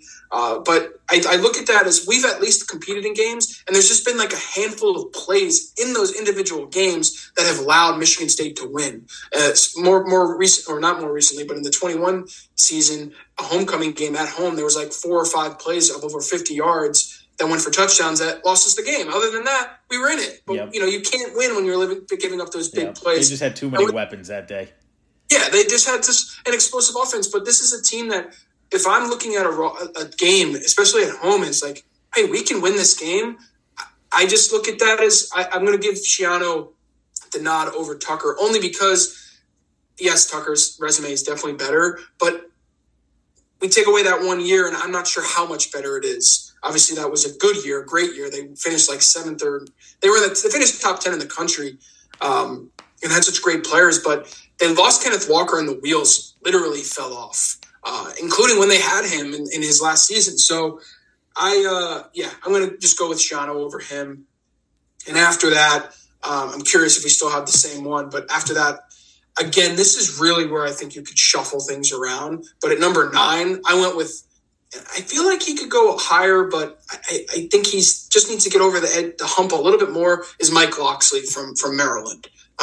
I think of him as a guy who does a really great job recruiting, has found ways to get to bowl games. I don't know if he was the coach when he's been there for, I think this is 3rd year or 4th year, ever since, I forget what the other coach, DJ, I forget what his name was, that got like fired for a player, I think, passing away at training camp. Like they have their own mess. So like a lot of noise coming their way in Maryland for a lot of negative publicity. Then he brings in Taulia Tagovailoa, who is one of the most talented quarterbacks in the conference. And if you look at him if he stayed at Alabama, probably doesn't end up playing, definitely not playing over Bryce Young. No. But if they had him this season, I don't know if they're bringing in the Notre Dame transfer that they have, not Tyler Bucknell or whatever his name was.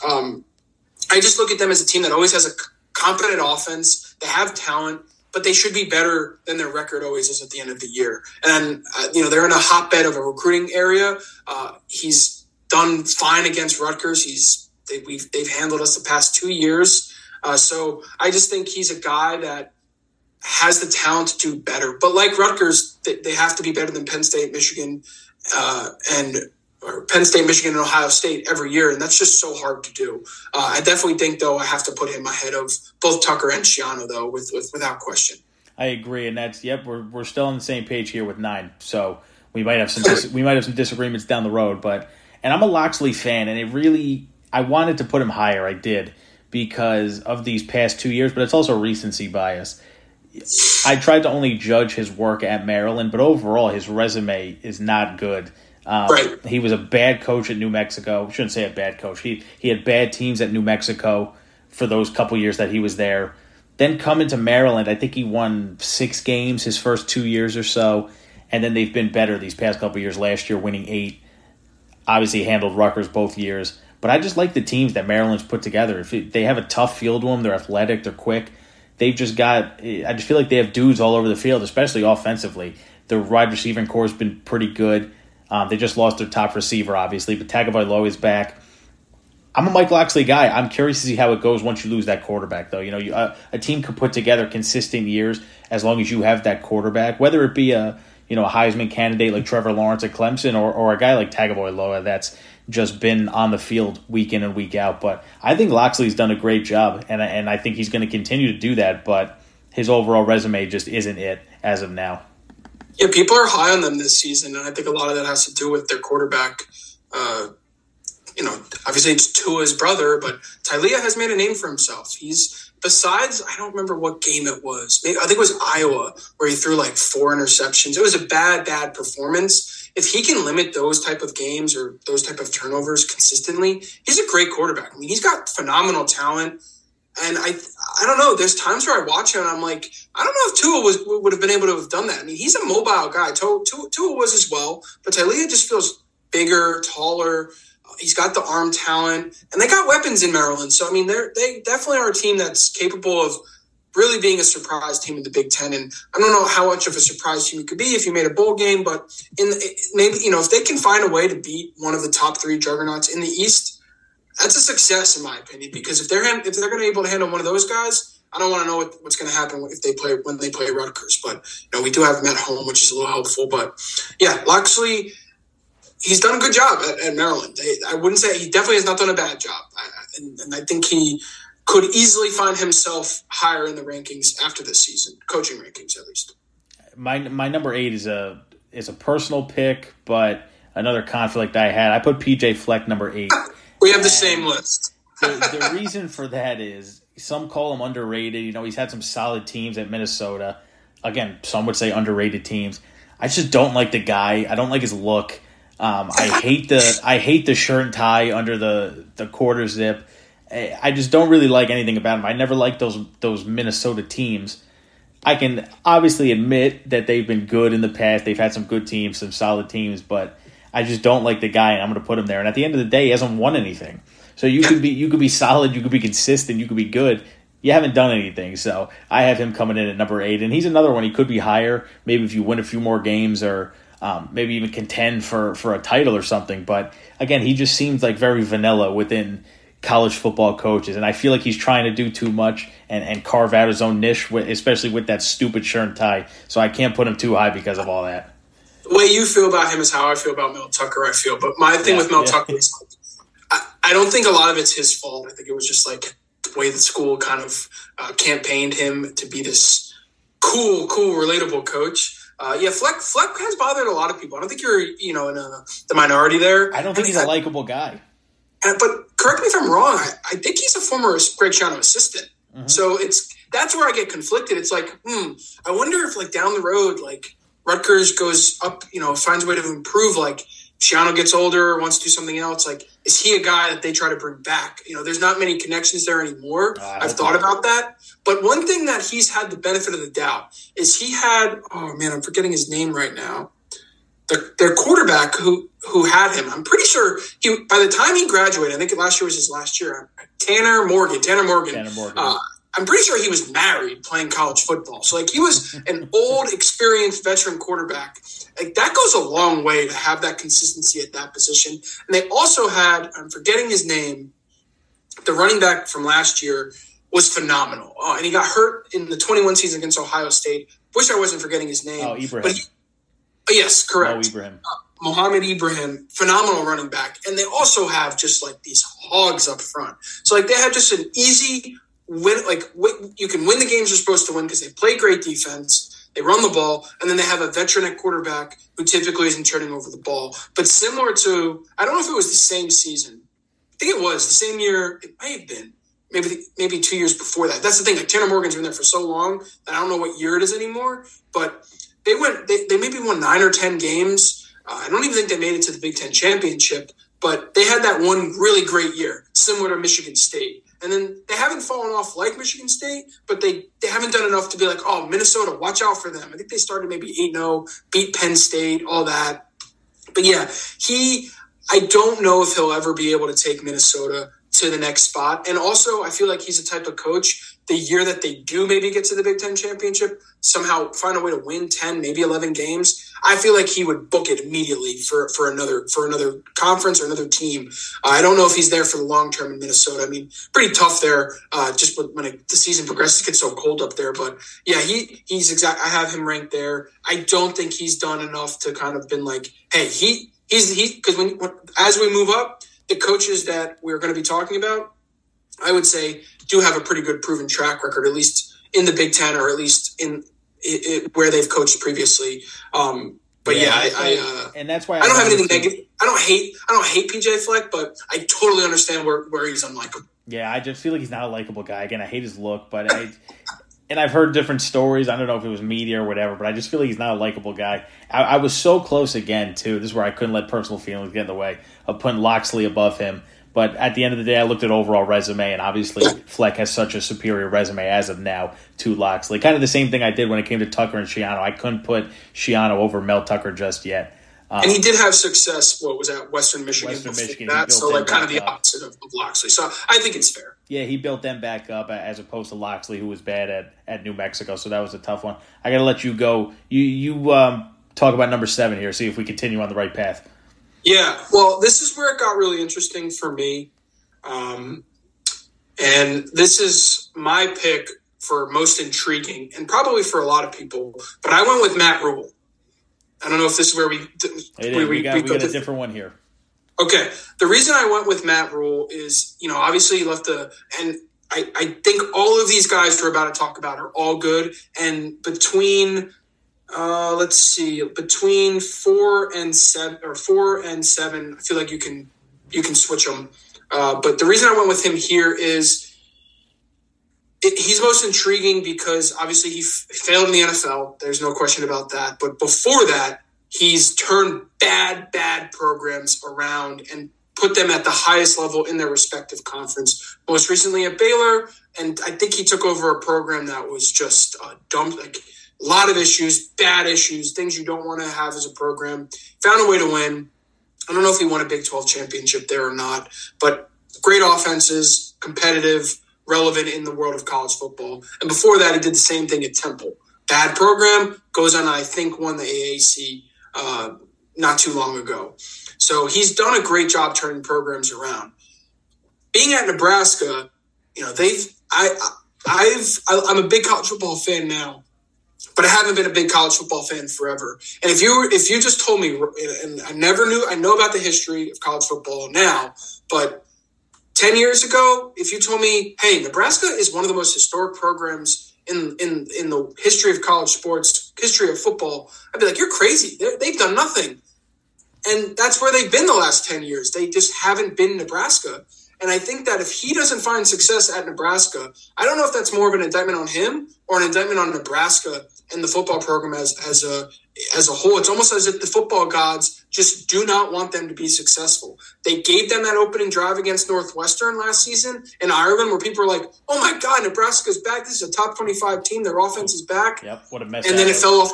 You lose to a team like Northwestern, and it really got away from them fast. So I think he's capable of turning things around. I don't want Nebraska to be back because I think that just allows it's nice where people are focusing their attention on a bad Nebraska team than a bad Rutgers team. But I just have to put him there because he did such a poor job in the NFL that, it's not like it's been easy at Nebraska. And it's not like they have this great talent. Like they do have to play some tough teams this year. I think they might have to play Ohio State. I think that might be a cross-conference game. Like, let's see how he competes there. But he's turned programs around, but the Nebraska's tried doing with Scott Froster, like their chosen one that was great when as a player, failed horribly, should have been fired well before last year.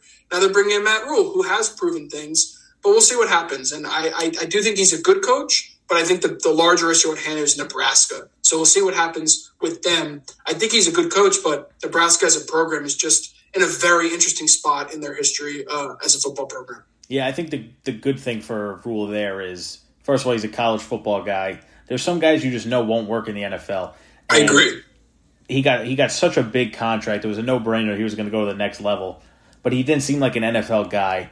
He's 100% a college guy. You mentioned Temple. You mentioned Baylor. He's had success everywhere he goes. And when ranking him, I kind of looked at it a different way. I looked at it as he's got a track record. He's a new guy this year in the Big Ten. I'm going to go off that track record, and I'm curious to see how he can turn Nebraska around. But I didn't have him there. I had Kirk Ferentz there at Iowa. Interesting. What? And again, just another real plain dude, plain team. And Iowa, again, he's been there forever. It really rubbed me the wrong way that he brought back his son as the offensive coordinator. I mean, that is absolutely unacceptable. And I know that's something I'm not alone on that. A lot of people were upset over that one because it's like you had one of the worst offenses ever last year, and you bring this guy back. I think they won a game 7-3 early on or 7-0. They had a field goal. I don't know. I think it might have been 6-3. I don't know if they scored a touchdown. Two safeties. It was like 7-3. They couldn't score a touchdown. Yep. So I just don't understand how you do that. I'm not saying he's past his time because I don't think he is.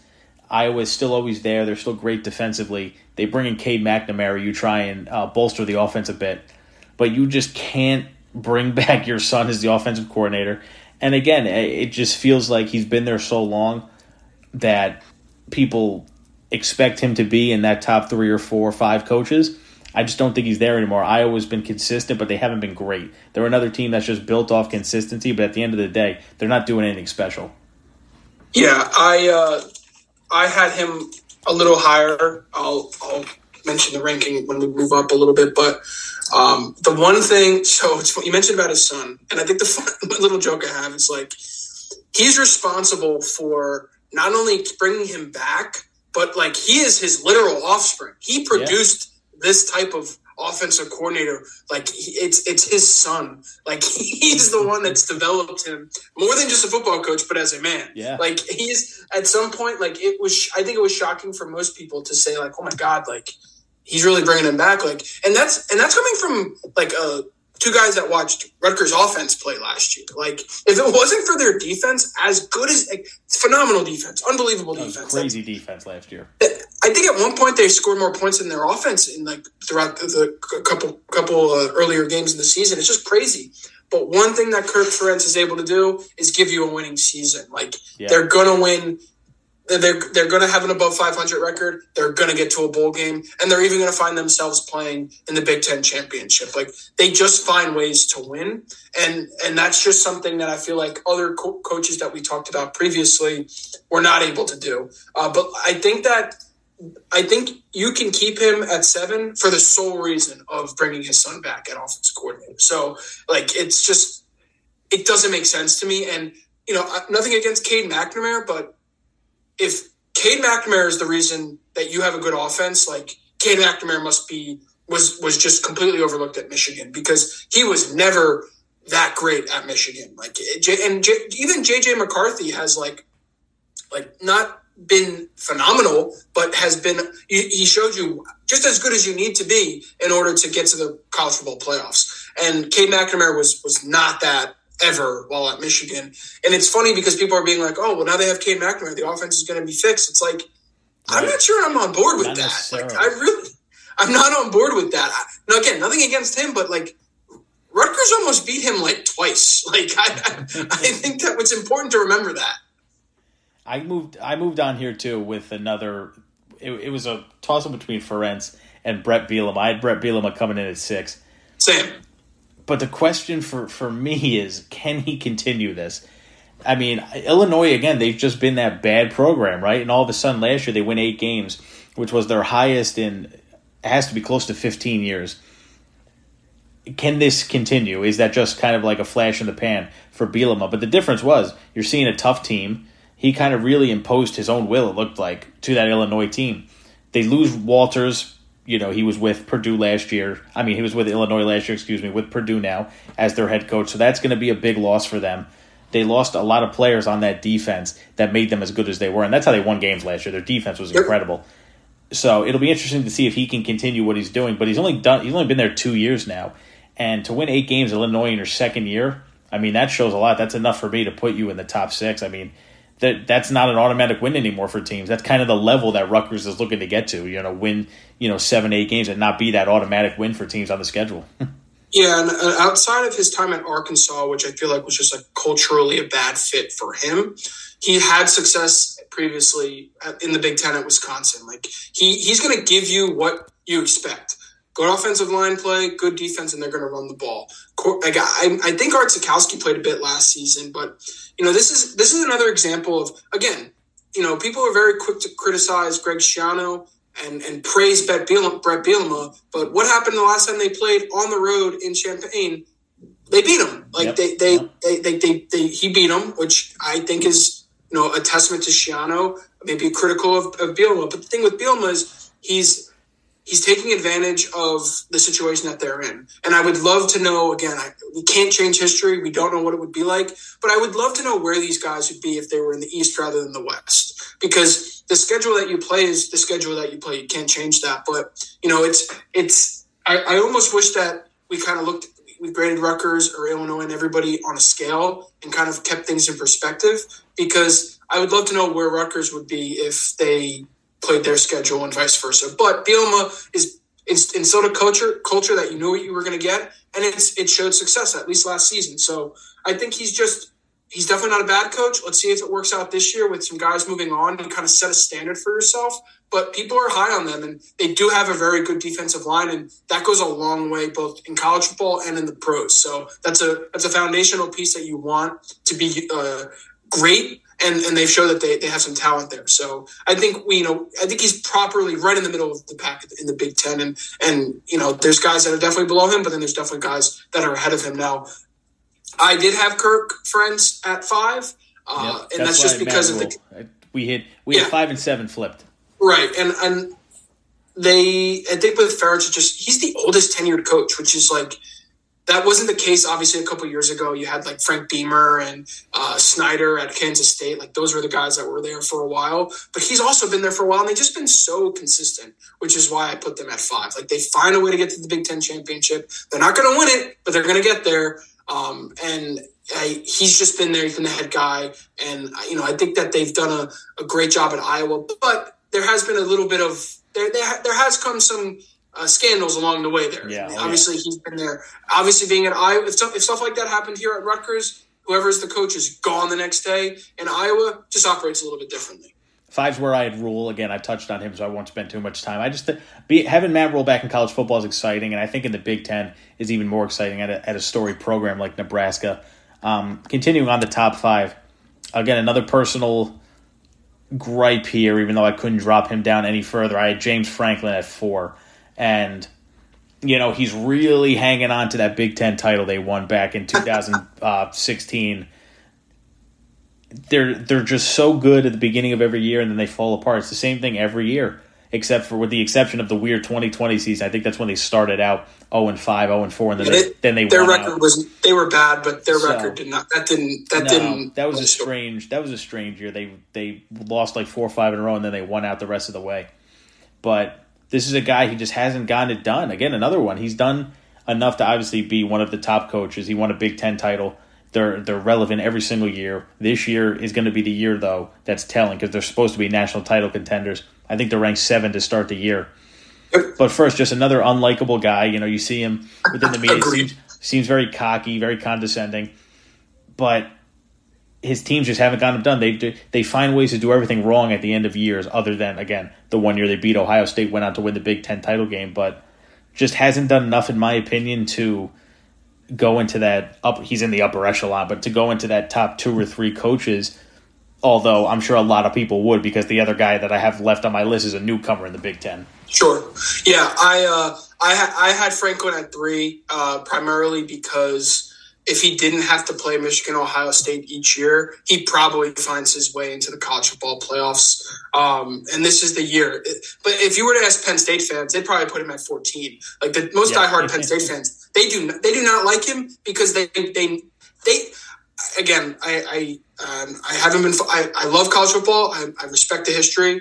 I wasn't following football or college football when Penn State was at the height of the sport. But that was so long ago. Like, Penn State's been great. Don't get me wrong. Like, they are a storied program for a number of reasons, but they haven't been at that national contender spot.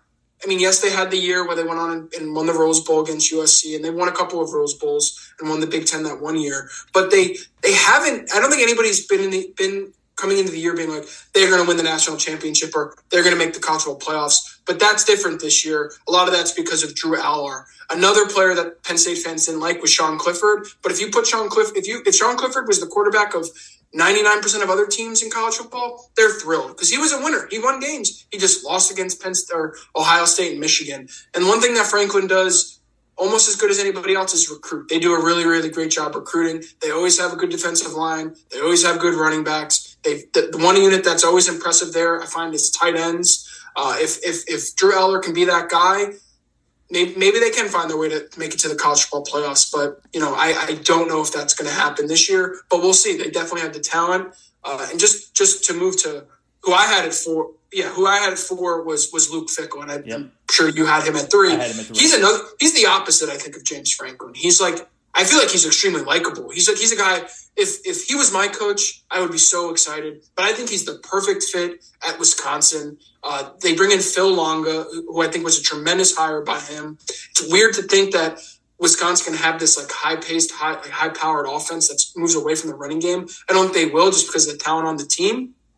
But Luke Fickell I think you could totally make an argument for him at 3. I mean, he got Cincinnati to the playoffs and played as good as you could against that Alabama team as the number 4 seed when Cincinnati made it. And I think they deservingly made it. Like they proved that they were a competent team. They battled. They obviously lost. They didn't do much on offense, but the defense limited Alabama more so than I think it was Ohio State that they ultimately played in the championship. I could be wrong there. But whoever Alabama went on to play, that might have been, no, that was the year they played Georgia. That was the year they lost to Georgia, yeah. Yeah, and I think Georgia scored, or Alabama scored more points against Georgia than they did Cincinnati.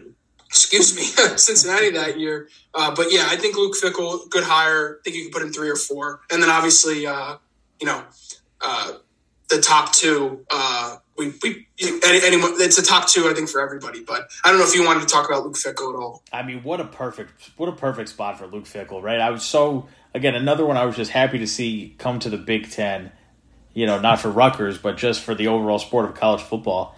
His work at Cincinnati was incredible, but since being at Wisconsin, he's got a top 20 recruiting class, and just another guy that he's had links to Power 5 jobs, never made that move. I don't know if he was necessarily waiting for Wisconsin. Obviously he's hired. He's going to say that this was his dream job and all that stuff. But he's had links to Power 5 jobs. He's been at Cincinnati and just hasn't taken that step. He takes that step into a program that feels kind of tailor-made for him. Another program that's, they play hard-hitting football. They win in the trenches. They like to play defense, and that's what Cincinnati won off of. They had a good offense, obviously, Desmond Ridder, all those guys. But they won games playing defense. So Fickell feels like the perfect guy here. And the reason I had him at 3, again, personal gripe against James Franklin, but also when you're the only coach to bring a group of 5 team to the college football playoff, I mean, you deserve your respect. And it's not just one year that they were contenders. Obviously, the year they came in, they were thought of to be that they were a top 10 team for a couple of years there at Cincinnati. So I think Fickell really is just going to take Wisconsin right back, especially offensively. If they can ever build an offense with this guy, put anything together, I mean, Wisconsin, really the sky's the limit because guys are going to want to come play for him. And we move into, again, the top 2. Recency bias and what he's done at all levels. I had Jim Harbaugh 1 and Ryan Day 2. And again, that could just be flipped. But again, over the past 2 years, being recency bias, Harbaugh's got to be 1. He's gotten the better of Day over the past couple of years. I think the thing that separates the 2 is I don't feel like Ohio State is any different than when Urban Meyer was there. He's a great recruiter. Talent's there. Their offense is great. Their defense could obviously be improved. But they haven't skipped a beat. Like, they didn't need to improve. They were already there. And I think Ryan Day gets a lot of criticism. If you told me he makes 3 college football playoffs, makes it to the national championship, doesn't win, but finds his way to get to the games that matter. But you lose to Michigan 2 years in a row, and it's a failure. For people to put him on the hot seat is crazy. But that's how you measure the season. Not on the hot seat. Can't be on the hot seat. When you put Ohio State and Michigan, like what matters to them is beating each other. Michigan has done it, and they've done it in they've instilled their will against Ohio State. And then I look at Harbaugh, who I have as number 1. He took over a Michigan program that wasn't at where they should be historically. They weren't a bad team, but they weren't a college football playoff team. He takes them over. He keeps pushing off the NFL. He builds his program back up, and they're winning games the way Michigan wants to win the game. Tremendous offensive line play, good defense, and of course, great running backs. They have J.J. McCartney, who's been doing great, but they're winning games because of their defense, their offensive line, and their running backs, and that's because of how Jim Harbaugh wants to coach it. He had to change a lot of things. He's lost coordinators, but they keep finding ways to get to the college football playoffs, and they're improving. I'm not saying Ohio State's on downcline, but Michigan has rightfully leapfrogged them, and I think a lot of that has to do with Harbaugh versus Ryan Day. Yeah, you can't put Ryan Day on the hot seat for sure. I mean, they were a bounce and an injury away from going to the national title game last year. I mean, if Marvin Harrison Jr. doesn't get hurt in that game, and they still came within a kick of winning that game, so there's no chance he's on the hot seat. But right now, again, just recency bias. Jim Harbaugh, he's finally found his legs, and he's shown it the past couple of years. They're another team that's entering this year hoping to win the national title. Agreed. Man, breaking down the coaches, and we still got a week until 2 weeks, I should say, until Big Ten play starts. But we do get some action this week, week 0, which to me is always exciting no matter who's playing, because you finally get football on the television screen. And this year is even better because you got some notable teams playing. I know Notre Dame's playing Navy, USC. even though they're a 5-touchdown favorite. They're playing this week. So that's where we're going to start with our best bets of the week, which is something we'll do every week. Obviously going to be a little shorter here. I believe there's 7 games kicking off this week, so it'll be a little longer as the season goes on, just a dive around the country. Obviously focus on the Big Ten, but a dive around the entire country. So talk about some games in that aspect. And again, it's not many big names, but it doesn't mean you can't like something, and it gives you a reason to watch if you want to throw a wager on it. So I start with that Notre Dame game, and it's interesting to me that the line is so high. I definitely would like the under. That's going to be a play at 50.5, I believe it is. No, Navy obviously loves to run the ball. They run that triple option, and they should be able to slow things down. But I believe that's also the reason they're going to stay a little closer than people think. Notre Dame's had trouble getting off to quick starts, as obviously everybody remembers what happened last year against Ohio State, and I believe Marshall they lost to week 2. They're expecting Marcus Freeman to get off to a quicker start this year with Sam Hartman at quarterback.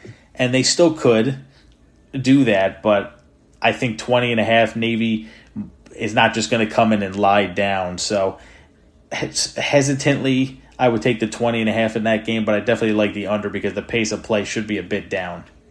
Yeah, I think it's a lot. I think anytime you're and correct me if I'm wrong, I think this game's being played in Dublin. So I mean, it's technically a home game for Notre Dame, but like they're Fighting Irish, so I'm going to consider this a full-on home game.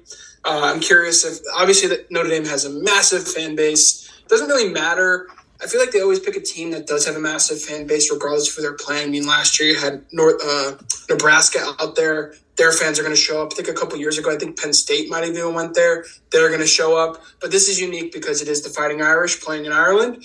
I definitely didn't want to take the Notre Dame with the points. I wouldn't have taken the over for the reason that you listed out. But for the reason that they have Sam Hartman back, and I think it's 30, the team total, 34.5. I'm looking at Notre Dame team total over 34.5, primarily because, yes, I think that it's possible that Navy gets a couple points or keeps the game under that total because of how long their possessions are going to be. But I do think you bring in Sam Hartman with that coming from Wake Forest with that slow developing read. I'm not exactly sure what the terminology is, but it was like a RPO type of offense, but they would always find ways to get the ball downfield fast. And if Notre Dame can do that, because they have talent, they have great running backs, good defense, good offensive line, always. I think that if they can give Sam Hartman the keys and they can find a way to score some points, this is the perfect opportunity to do it. I think it's like an 11 or 11:30 a.m. kickoff, so we have football early on Saturday. And I'm just hoping for some points, but from the Notre Dame side. So that's where I'm looking, 34.5. That's how many touchdowns? 6 touchdowns? Can't do math right now. 5 touchdowns. I think it's possible. Again, Notre Dame, the military academies are always going to fight, especially Navy. I don't remember if they won. I think they won the Army-Navy game last year. I can't remember who it was, but like those are always gritty games. But I'm curious to see what can happen. It's just always fun to watch them play. It's just a unique style of football that we don't see from many programs anymore. But Notre Dame is a team that they have. Sam Hartman is a proven guy. He's done it in the ACC. He's like the all-time leading passer, I think. If you can do that at Notre Dame, I mean, they've had decent quarterback play in the past, but it was never like their best part. He has a possibility to be their best player on offense, so I'm interested to see what they can do. Yeah, they really nailed the transfer portal there with that one. That's an exciting get for them, and obviously a dream for Sam Hartman. I mean, playing at Notre Dame, that seems like a dream. I remember last year, week 0, my first game bet. You always got to bet the first game, and the first game last year I think was Austin Peay, Western Kentucky. I don't know exactly who they were playing, but I know it was Austin Peay because that's a team I took getting a ton of points. So maybe get the same luck with Navy this time around. Sticking with that same sense, I got 3 that stuck out to me. 3 games. That was the first one. The second one is UTEP Jacksonville State. And the reason that sticks out to me a little more, I believe Jacksonville State's playing the first FBS game, so they're taking a leap up in talent. And that number's been around to pick them. You'll get Jacksonville State as a point favorite somewhere. You'll get UTEP as a point favorite somewhere. You get a pick them, I'm sure. And I know Jacksonville State's returning a lot of talent. Their quarterback comes back. They're getting their number 1 receiver back. Their leading rusher from last year comes back. So that's an experienced team. They're talented. Obviously, just taking a step up against UTEP. I don't know how good their defense is. I know UTEP can protect the quarterback. They have a strong offensive line. I think they're returning. I think I saw they're returning 4 or 5 of their guys. They might be returning the whole offensive line. So I don't know how good Jacksonville State's defense is.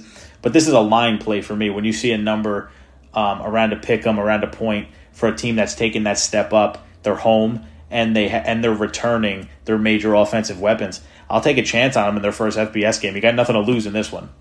Yeah, I'm seeing them plus 1.5 right now on FanDuel. Neither team is going to be moving around all week.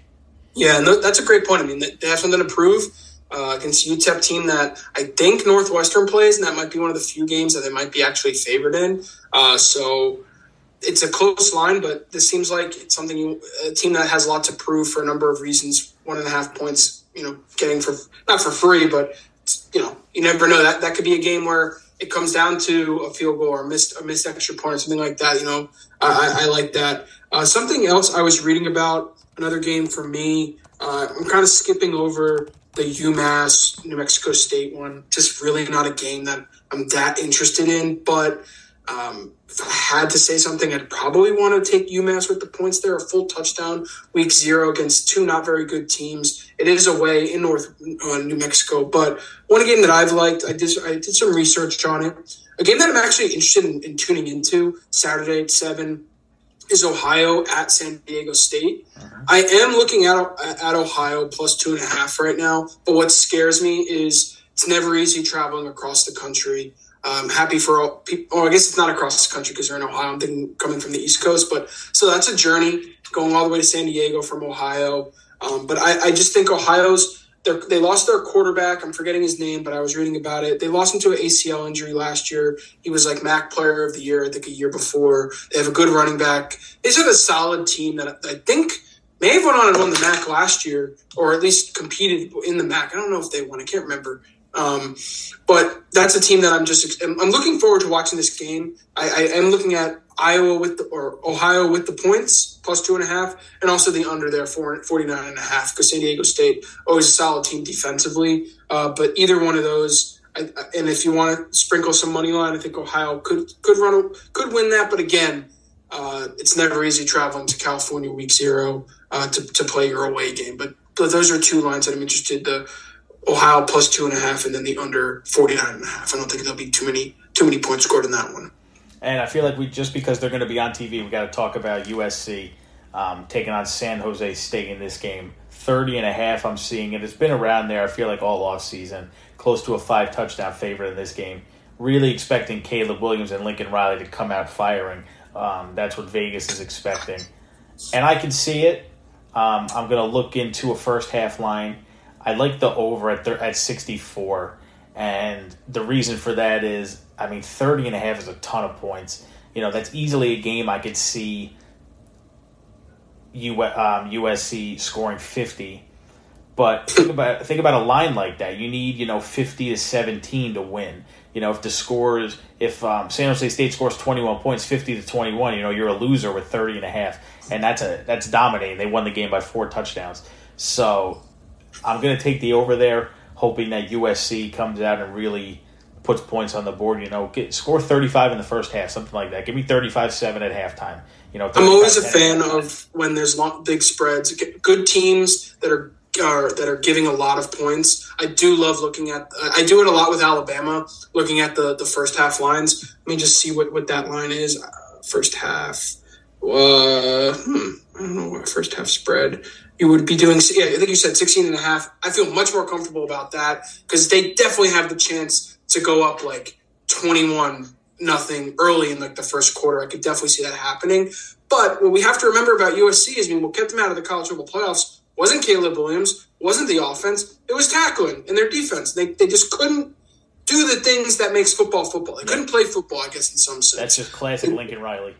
Exactly. And Alex Grinch, the defensive coordinator, he was his guy in Oklahoma, followed him to USC. Like, that's a problem. Like, Alex Grinch needs to figure out a way to have a good defense. Like, you keep getting brought on to the next level, big programs, big contracts. and your defenses stink, flat out. Like, it's just the truth. There's no way to deny that. They did bring in some transfers. They got the guy from Georgia on the defensive line, but they have to tackle. I don't know. I'm hand up. Don't know much about San Jose State, but it doesn't really matter who you were playing. You were going to find ways to score points or bust off a big play against USC. But I think that I may have already placed a small, not a large one. I think I took them. Yeah, I did take them. Just a $10 bet, $30 to cover 30.5. I think they can do it. I think if they don't score a lot of points against this team, presents a bigger problem. Yeah, but it's funny. It's funny you said we have to talk about it because they're going to be on TV. I think this game is going to be on the Pac-12 network. Hand up, I don't know how to watch the Pac-12 network. I don't know if I have it. It's like the worst thing ever.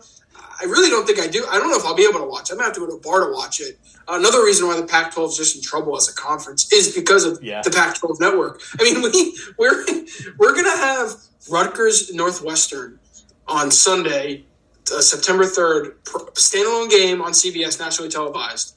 Rutgers Northwestern. But we're not going to be able to watch USC on like CBS, NBC, whatever. They're going to be on the Pac-12 network hidden somewhere. It's just so funny. I mean, like they get in their own way. Like, you have a great team that people are excited to watch. Heisman Trophy winner, Lincoln Riley at head coach. Let's make it hard for the average watcher to watch this. Right. So. I mean, it's truly amazing, but that's just the nature of the Pac-12. I definitely like that first half. I like the over in this game.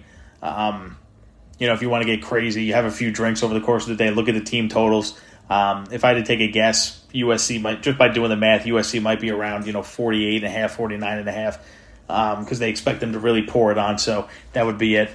Shorter card this week, not a big slate. Give me your three best. That'll be something we look at each week too. Maybe see how we do over the course of the season. If you got to pick three, of anything, I'll put you on the spot right now to take them. Yeah, well, I'm just going to have to go with what I currently have in my own bet slip, which is Notre Dame over 34.5 points. So I'm excited to watch that game early. And I'm going to go with some unders here. The under in the Ohio-San Diego State game, 49.5. And then let's also do, I think, the under in the Hawaii-Vanderbilt game. I know this was a game last year that Vanderbilt blew Hawaii out of the water in Hawaii, in Honolulu. But if I'm not mistaken, that Vanderbilt stadium is under construction. I don't think it's done yet. Now, that stadium is not going to be the team that plays that game, but that's a distraction in my opinion. Just like the field's not ready. Is this game going to be happening? What are we going to be doing? Yeah. And again, two not very good teams. 55.5 is a lot of points. I can't imagine Hawaii is going to be like rejuvenated after a long flight to Nashville. So that's kind of where I stand with that. I typically, life's too short to bet the unders. We all know that. But I'm always someone that looks at overs. But that's a pretty high point total, in my opinion, for two teams like this. So those are my three best bets. On my level of confidence, it's not all there yet. But the week 0, week 1 of college football, toughest games to pick, because the college football seasons are so different year to year, and the opening season or opening games as well. But another one that if I had to pick a fourth, I'm looking at USC, and I do like I think that's a good one too. If we have to pick a combo pick, I'm on board with USC 16.5 first half. Yeah, I had that. You mentioned that Hawaii game. I had them last year, and that was a game, the classic midnight kick. I love betting the midnight games on Saturdays when Hawaii starts at 11:59 p.m. They went up 7-0 in that game. Thought it was great. I was able to go to sleep midway through the second quarter with how that game played out. We'll end here with my three, and they're going to be three I talked about. I'm going to take Navy again 20.5, just hoping they could keep that game close. I'm going to take a shot on Jacksonville State. Nothing to lose in that one, and I'm going to take the over. Many things to look at in that USC game, as I mentioned. I'm going to lock in on the over 64 because I think that San Jose State might, especially in garbage time, put up a touchdown or two against that USC defense, and that's a team they could score 50 on their own, 49 at least, get them in the end zone a bunch of times. So that's where we're going to leave it off this week, and this is the final week. It's about time that we will not be able to discuss a Rutgers game coming up. So starting next week, we'll be able to preview some Rutgers football and get into more regular season talk rather than just scrimmage and training camp. We actually get to see how this team looks on the field. So definitely looking forward to that.